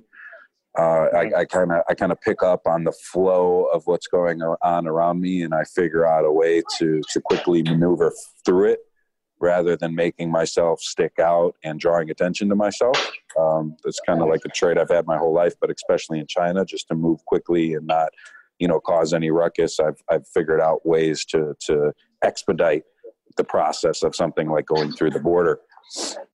So I've never had an issue. And, all these issues that are happening and all these problems is through people that I know, someone like yourself who's been pulled aside for an hour and a half at the Hong Kong border, or basketball players that I'm working with who get pulled aside in Shanghai, or, friends of mine who were at Hooley's the night it got raided, stuff like that. So it's all through friends, but I've actually never, ever had an issue. I remember one time I had a police officer come to my door and check on me and check my papers and stuff, but that was because they were doing a major raid of the hotel that I live next to. Back in like 2011, there was this big time illegal operation going out of this hotel that I live next to. So they were just checking all the foreigners in the area, which I felt was very reasonable. But that was the only time I've ever had any pressure. So that kind of exasperates the situation for me a little bit. I'm like, I've been like too lucky up to this point. It kind of freaks me out. Like, something's bound to happen eventually. That being said, I've had conversations with other foreigners from all different parts of the world, And I mean, the general consensus, because again, if you think about it on a scale in terms of me, in terms of the amount of times that I've crossed the border, like if I look at my passport and my other passport, I literally have, more than 100 stamps, and I've only been asked these questions at the Chinese border like twice, right? Yeah. And then I've only been pulled aside in Hong Kong twice out of 100. So it's like a 3% situation. You know what I mean? Like 97% of the time I go there, I give them the passport, stamp, and I'm through. You know what I mean? So it's like, that's the way I look at it, is like, I've done it so many times that there's a chance that once in a while, they're going to ask me a few extra questions. They once in a while, maybe I might get pulled aside. But even then, when they do pull me aside and then they ask me like, what do you, I was like, I run a company. Oh yeah, I have a Hong Kong business. All right. Okay. You go ahead. Right. Yeah. So it's never really been. When I sit back and assess it, I think maybe I am thinking the worst case scenario a little bit. I'm taking specific examples and extrapolating that out to what could happen. I'm seeing that things have become more stringent slowly throughout every year that we've been in China. So, continuing that trend, where do things go? But, I've also, as many times as I've crossed into China, I've also crossed back into the U.S. And every time I cross into the U.S., the foreigner border patrol line is right next to the citizen U.S. line. So I hear the way that they're questioning those foreigners. I see what they do to the people from the Middle East and Africa in their bags when they get to the States. So it's like, when you're comparing the two, it's actually probably not as crazy on the China side. But, you also hear about the outlier stories of, somebody getting into an altercation and them defending themselves and then being locked in jail and, kind of stuff being pinned on you. It's just something that you at least need to be aware of. Then the other part I was going to say is like, we just came to the conclusion, like, we're coming into their country, so they do have the right to make sure that, the people that are coming into the country are, above board. So if this is how they want to do it and they want to ask those kind of questions, then that's fair enough. What I've noticed is, and this has been like that since I've been in China and going across Hong Kong, China borders and stuff like that. A couple of different things. It depends on the border that you cross at. Now, the one thing I have noticed, and this has been like that since I started coming to China and crossing the border frequently from 2014, is the locals in China get pulled over way more frequently to inspect their luggage and things like that than foreigners. It's actually kind of crazy. Like I every single, like I would say 90% of the time I've crossed over from Hong Kong to China, local people have been pulled over to like, hey, what's in your bag? They're like, hey, can you come over here so we can x-ray your stuff? And it's like extra stuff. But how many foreigners are going to be crossing the border with a giant 80-pound sack of live turtles? Yeah, so that's my point, right? It's like they're like a lot of times they're more looking for, because they know what you, which is not a fucking joke. I've seen a guy crossing the border with a giant sack. No, it wasn't turtles; it was live frogs. Yeah. Anyway, sorry. Yeah, so I mean, they're more like looking. They're looking for that kind of shit. They're looking for people that are doing some dumb shit. It is their country if they want to inspect it this kind of way. So the second part is that I've noticed that it depends on the border crossing that you're doing. Yeah. So what my experience has been is that if I'm coming from an international flight, never an issue. Very straightforward. Like I just never even questions, nothing. Like we just international flight coming from the Philippines, coming from wherever, no issues. If I take the Hong Kong to Guangzhou train from Guangzhou East, no issues. if I do a border crossing at Huanggang or Lohu, once in a while, there've been some questions. Mhm. And then the new fast train from Hong Kong to Guangzhou South, also questions. So that's just been my experience. It's like it depends as well on the border crossing that you're taking. Most definitely. I want to co-sign that, and then also say far more increased scrutiny when you're taking an international flight that your border crossing is at a small city. Okay, yeah, I haven't done that. It's rare because most times if you're flying all the way through to a small city, a smaller city, you're still going to process through a connection in Beijing, Shanghai, Guangzhou. But there are some situations where you can process in Fujian or, maybe in Chongqing or, in somewhere in Jiangsu, and they're going to go in a little bit more. Especially, and that's something that people should know. I feel like most of the heat that you're going to experience in the intense scrutiny happens in the north. And if you're talking about raids, if you're talking about foreigners who have got popped in Shenzhen and Guangzhou, from my understanding, those are all Beijing police. Those were Beijing police that were in the Guangzhou bar. Yeah, it's definitely like a lot of times what happens is they will send a delegation from Beijing to come to come in and do these sweeps, and it's like their quota for the month to hit X number of bars and do these sweeps. That's very rarely local police that are doing that. I don't know about Shenzhen, but definitely in Guangzhou though. Because Shenzhen, it was happening so frequently that, you know what I mean? I don't know if that was all just Beijing police, but with Guangzhou, that time period, that whatever it was, 3 to 6 months where that was happening, was definitely Beijing police. And part of it was as well that Xi Jinping had come to Guangzhou for like a month.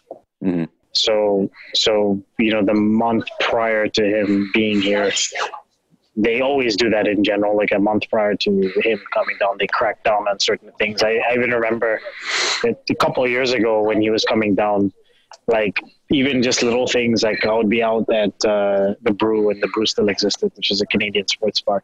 They would be like police officers telling the Brew to like push back their umbrellas, like they're not, they're going too far into the sidewalk type of stuff that nobody ever cares about. But right.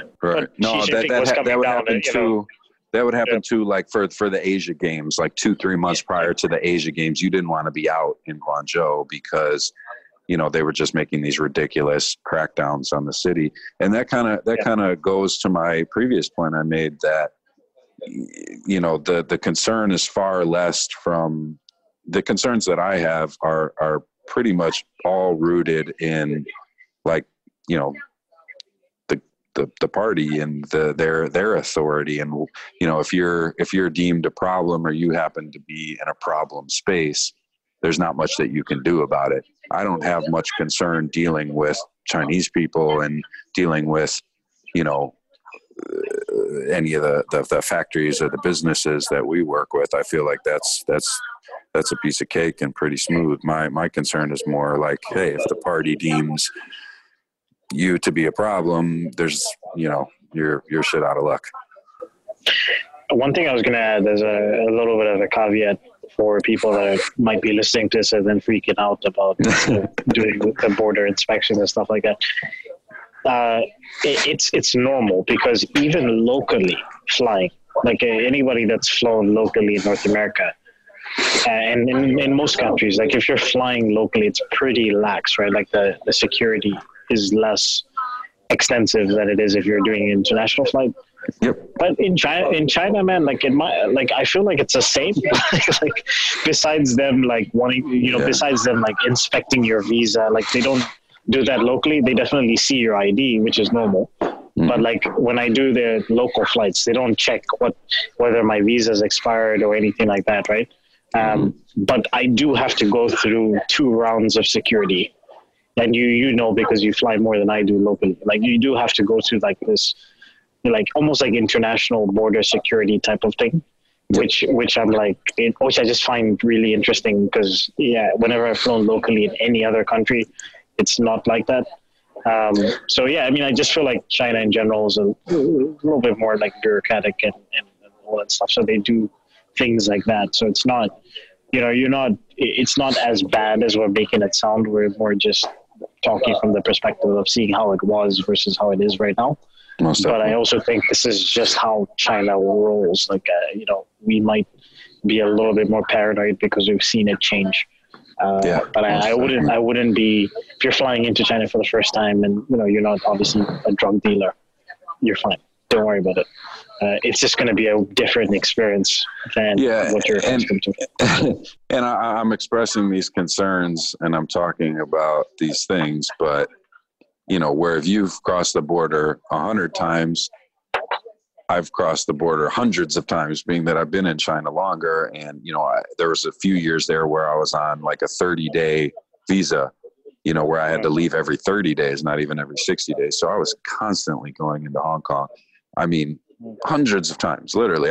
There was weeks where I was going 2-3 times a week across the border. That's two crosses, 5-6 times a week. And I rarely saw significant holdups. I didn't see foreigners being pulled aside much at all. So I've had hundreds of successful border crosses and hundreds of border crosses where I never noticed anything really out of the ordinary happening.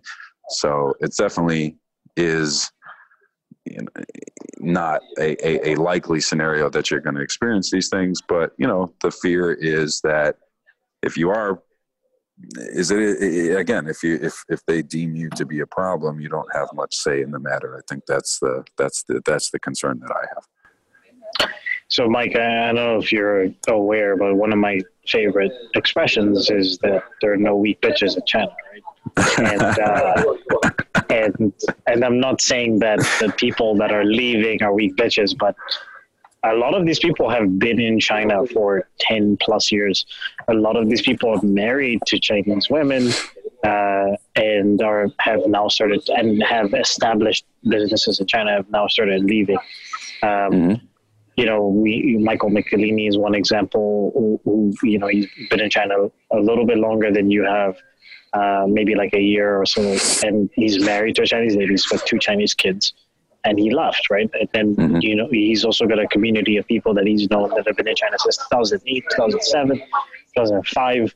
They left. And it's part of it is this whole situation that's been happening where there's a crackdown. They can feel the pressure happening in the last 2-3 years. And then, of course, with a lot of them being American citizens, the trade war, the tension between the U.S. and China. So that's been an interesting thing to see happening is less people moving to China. A lot of people still doing business with China, but like living in Thailand or the Philippines or Hong Kong. And probably Hong Kong is going to be less so with most protests. And so that's an interesting aspect, but that also leads to the last major point that of this podcast, which is a lot of people trying to figure out if they could make their products outside of China, in countries surrounding China. What is your perspective on that? People talk about that a lot, like we shouldn't buy from China. Let's manufacture elsewhere. We don't want to support China. And what we talk about this all the time is I don't think everybody has a thorough grasp on how much, how many of the things that we use day to day are made in China, and the infrastructure that they've assembled. Moving out of China is extremely difficult because either the manufacturers for certain products simply don't exist anywhere else in the world. number one. And number two, what you were saying before about purchasing your TV is a huge factor, is the infrastructure and the logistics system in China is second to none. Second to none, unparalleled, man. It's absolutely astonishing how they're able to move products in mainland China and then moving products outside of the country. There's no way that anybody, I mean, you could put billions of dollars into infrastructure tomorrow, and I don't think you could rival a Chinese industry. I mean, 10, 20, 30 years it might take for you to even sniff where they're at right now with certain industries is the way that I look at it. And then you also have the closest infrastructure in terms of logistics right now is Amazon Prime. Yeah. And that's just in the States. And they're getting their products from China anyways. Yeah, exactly. It's not like they're a production hub. You know, that's just the commerce section of it. And then there's also the other aspect of, you know, there are certain areas in Southeast Asia that have sprung up as manufacturing hubs, especially for certain industries. We talked before with textiles about Bangladesh, Indonesia. You see factories sprouting up in these locations. One particular area where there's a lot. Yeah, exactly. Is Vietnam. That's one area. Philippines as well, so. Philippines, yes, but I think more so Vietnam is maybe the Vietnam is probably number one. Yeah. Right. That's exactly what I would say. And what's funny, and a lot of people don't know, is China has extreme influence over Vietnam, number one. Number two, a lot of those factories are Chinese owned, Chinese run, all Chinese employees. And not even probably the majority. Yeah, I would assume so. I don't know because I haven't spent significant time there, but I know for a fact some of the factories that I've worked with in the past who were affected by the recent trade wars, and they were hit with these big tariffs. They picked up their operation and simply moved it over to Vietnam. And yeah, I mean, that's you get. I'm sure people on the podcast have heard me talk about Tiger a lot.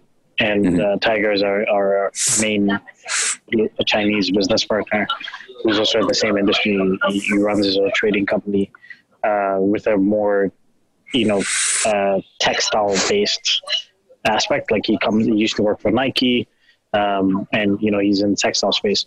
And he's been, like, in the last 2 years, a lot of times when I contact Tiger, he's in Vietnam.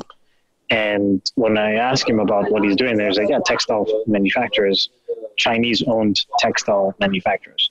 Like, so at the end of the day, it's like, you might be thinking, well, if the aspect is, I don't want to work with a Chinese manufacturer because I don't agree with, the Chinese government and what's going on in China. Right. And so I'm going to go to Vietnam. Right. You're probably not succeeding because the money is going to go back to China.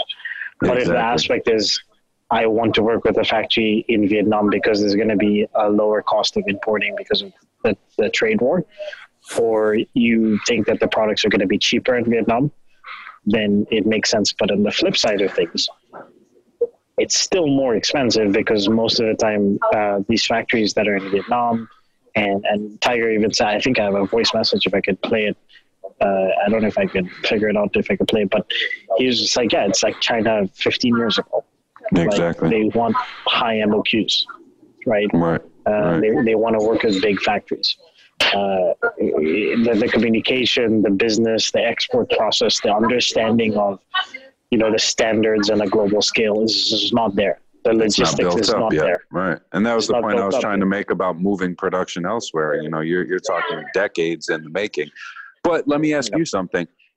If, first of all, I think people need to identify more clearly why they want to move production out of China. I think that's important.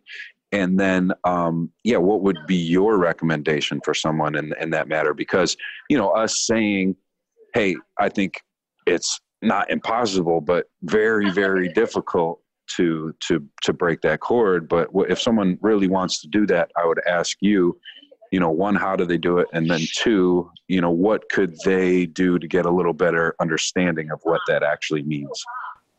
Well, I think similar to, China was like, go there. You know what I mean? Just go to Vietnam and spend 2 months or a month in 2 weeks or a month in Vietnam. And, go there and try to find factories. Like, I think that is probably the best way to do it.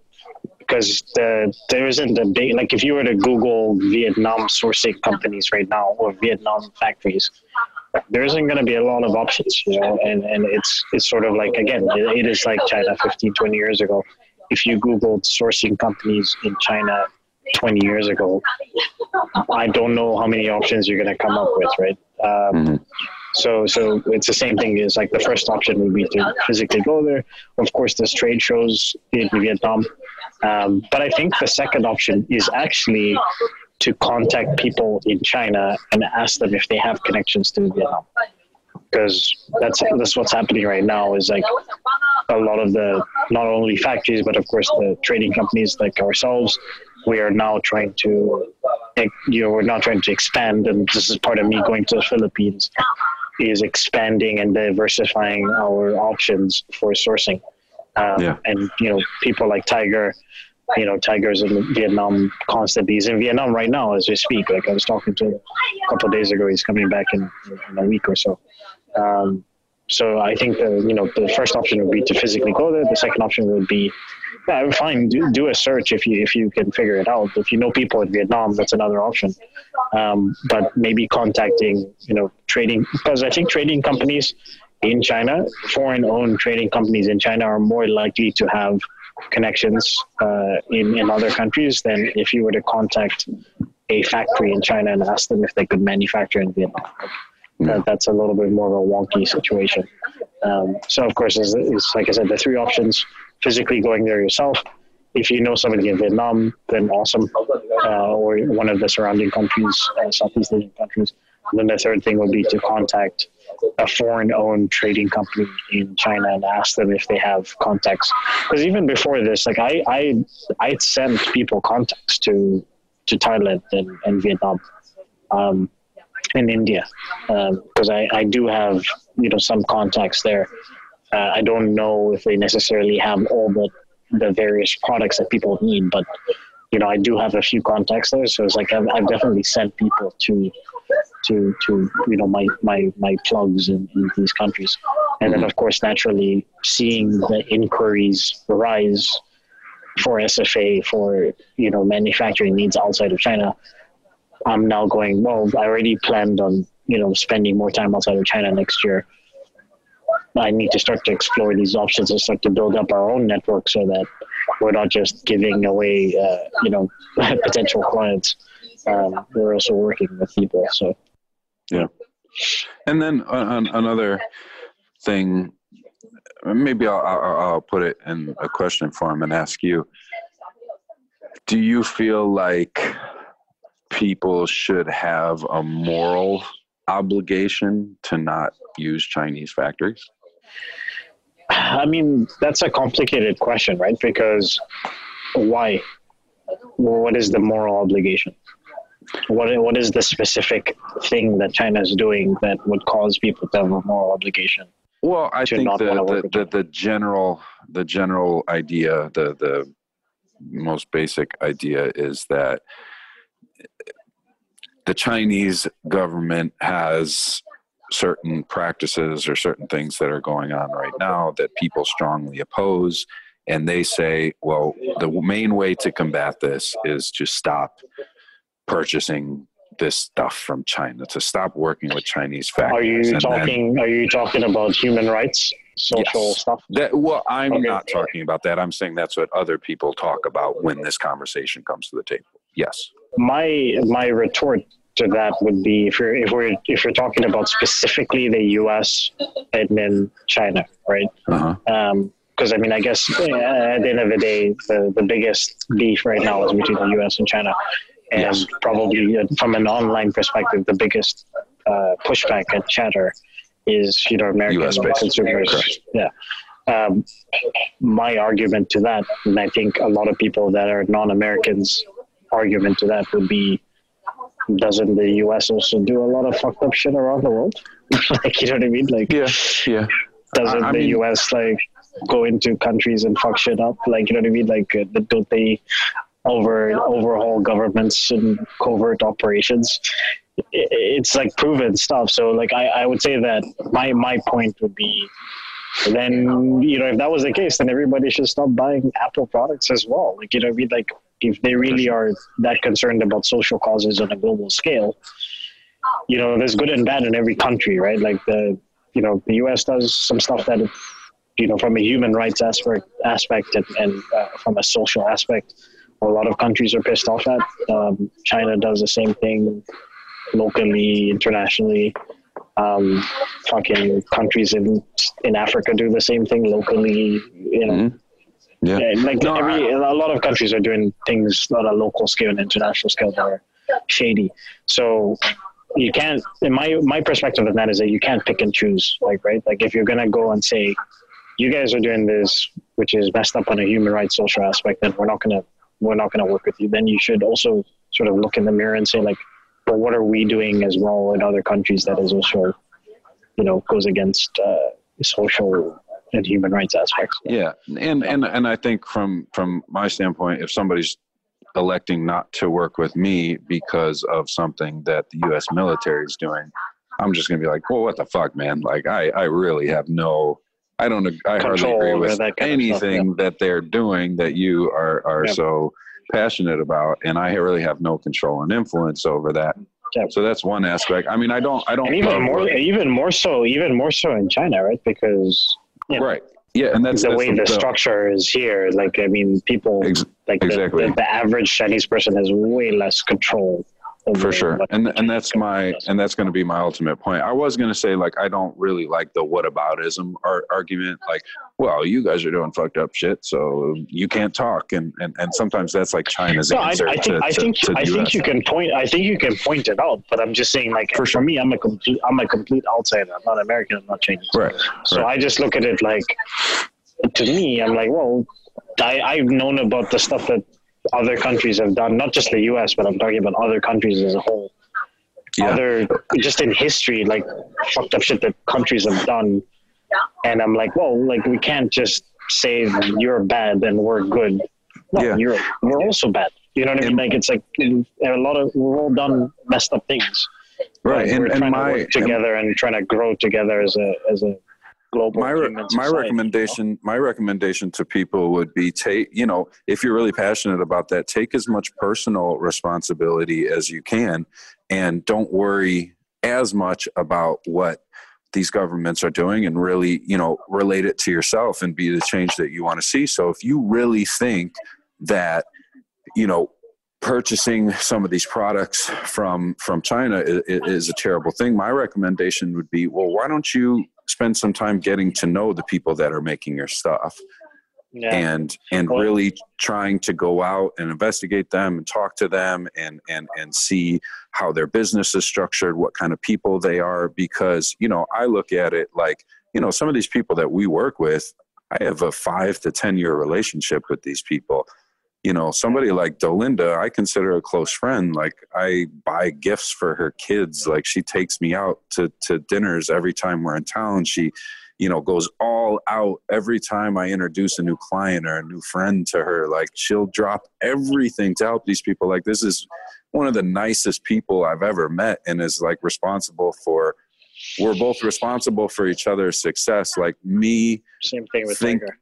Yeah, exactly. And you trying to put, like, some of the human rights stuff onto Tiger or onto Dolinda. It's like, man, that I can't. It's really hard for me to connect those dots. So I would try to take it more on, like. I know for a fact. I'm not going to say Tiger specifically, but I know for a fact that I've sat down with some Chinese business owners, and I'm like the least, like, I don't talk about politics. Right. At all, really. Like, I try to stay out of it. But I've sat down and then, like, we've had conversations that led into a political area, and I just sat there and listened. Mm-hmm. And, I maybe asked a few questions here and there, but I never gave my opinion, which is what I usually do. And then, they were not 100% okay with the policies, you know? Most definitely. You know, like they were like, hey, you know, I don't agree with this. I think, you know, Hong Kong should be its own entity and they should not touch it. You know, like there was little things I was like, oh, this is interesting. And these are not young people. These are like people in their 40s, you know, 40s and 50s who were highly educated Chinese people, but like business owners. And I'm like, I never expected to hear these opinions, you know, from, you know, people that age in China, you know? So that's another aspect, is like you're talking about the government entity versus the actual people in the country. And I mean, that's also a big part of the reason why, like, a lot of times, we're going on a tangent now, but like, you know, this whole aspect of like Americans being vilified as travelers around the world. Mm-hmm. You know, like I know some Americans will say that they're Canadian instead of American, because if they go to like Europe or whatever, like people have a stereotype about Americans. But that stereotype, I feel like that stereotype stems from George Bush, to be honest. But it's like, I mean, I say to people, it's like, look, man, like the vast majority of my friends outside of Canada are Americans. Mm-hmm. And 90% of the people I've met have been stand-up, nice people, humble, educated, well-traveled, cultured people. So I'm just like, you're taking a stereotype that has been, you know, broadcast because of, you know, the government and news, and then you're putting it up upon 300 million people. It's like, you can't do that. Right? You can't do that. But also you're hanging out in Hong Kong and, you know, Manila. I'm not just talking. You're not in these Kentucky streets. No, I mean, of course, but those are not the people that travel. That's another aspect. That's another aspect that I used to tell people, is like, the people that you're talking about don't leave the U.S. You know what I mean? Like the people that you're meeting, at least, I'm not saying everybody, but I would say at least 80% of the people that decide to travel around the world are way more open-minded and, you know, culturally adaptable individuals that are not the George Bush type archetype of the States. So that's what I would say to people. If you're listening to this and you're in the US and you feel certain things about the Chinese government, it's like, don't apply the same stereotype that you think about the government onto the people, because it's not the same thing, right? Like the people are individuals and they have their own thoughts, and they feel very differently from how the government feels. Yeah, and that's why my recommendation was to, you know, take a little bit more time to meet these people that you're going to work with and get to know them and check out their operations, because, you know, at that point you are more traveled and, you know, you will get new perspective on the situation and exactly how to handle it. All right, man. So that's a fucking decade of China, and I didn't even realize how much we had to talk about. I mean, at the end of the day, you know, China's grown so much. I think a lot of the situations, the negative and the positive, is from this rapid expansion in such a short space of time. I think that just as much as, you know, everybody in life is trying to figure out what the fuck is going on, I think the government's also trying to figure out what's going on. They have a plan, but at the same time, you know, things happen. They have 1.5 billion people. You can't exactly plan for everything, right? Overall, I would say that, you know, the expansion, the new businesses that have come up, the industries that have come up around the new businesses is positive. And of course, there's a little bit of negative with the general xenophobia around the world, not just in China. But I think there's no going back. I think that, you know, when you have people that have traveled around the world and come back to China, and people that are in other countries that have traveled, and then the connections that we have online, offline, there's just no going back. Like, I think I really do believe in younger generation of people growing up and being more connected. So overall, I was like, like if you want to do business in China and you want to do it more ethically, then just do more research. I think there's still a shit ton of opportunities in China. I think from a manufacturing standpoint, 80% of the products that you want to make are still going to be made in China for the foreseeable future. countries like India might be able to compete on a labor scale, but they don't have the infrastructure. Countries like Vietnam might be able to compete on a cost scale, but they don't have the labor force or the infrastructure. So it's only going to be specific products that are made outside of China. And, the technology is going to advance more. The factories are going to become more educated about working with foreign clients. They're going to be able to sell internationally more, so the cost of goods that are sold locally in various countries around the world are going to be lower. The quality is going to get higher because they have to compete. And there's going to be other opportunities that come up around that, whether it's marketing for Chinese companies, which is already happening. Everybody just has to adapt, So that's sort of my perspective overall on the manufacturing changes in the decade. Survival of the fittest, baby. No, I agree with pretty much everything you said. I want to reiterate the idea that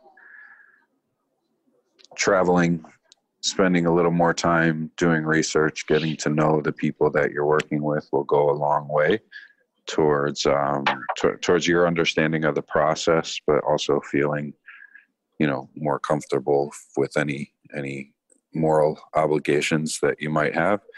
I also think that the big hope against the xenophobia that you're discussing is what we talked about earlier with the younger generation and them being more intertwined on a day-to-day basis with Western culture and people from all over the world, not just the stereotypical West. I think if there's just one thing that I can point back to over the last 10 years, it's just how much there's just the rate of change in China and how people there are able to mitigate that change and how they're able to transform their business and their social life in order to continue to excel in this ever-changing climate. And I think that's something that we can all draw from for the next 10 years to come. All right, so if you guys want to reach out to us as podcast at sourcefindAsia.com. If you want to check the show notes at sourcefindAsia.com/made in China, and check out the YouTube channel, Source Find Asia on YouTube. And don't forget to subscribe, give us those 5-star reviews on iTunes. I hope you enjoyed this fucking extravaganza. This is like a 3-hour podcast, but some Joe Rogan shit right now. And hashtag this is China, and there's no weak bitches in China. Peace. Rather see a nigga grow, rather see a nigga hold up. That's cold-blooded, well, never to fail. If you can make it here, you can make it from heaven to hell. I'm just a little nigga straight out the field. Always been sick, probably never get well. No time soon. Step to a nigga, get 4 times 2. Cause the way I spit it, leave your mind blue. With more rhymes too. Nigga, you tryin' who? Shit. Nigga, you tryin' me? Bitch, I'm better than all them niggas you tryin' be. Shit. Nigga, you tryin' me? Bitch, I'm better than all them niggas you tryin' be. Look, there's no time to chill, I'm trying to get meals. There's no time to chill, I'm trying to build. Bitch, there's no time to chill, I'm trying to get meals. There's no time to chill, I'm trying to build. Bitch, there's no time to chill, I'm trying to get meals. No time to chill, I'm trying to build. Bitch, there's no time to chill, I'm trying to get meals. No time to chill, nigga. Yeah.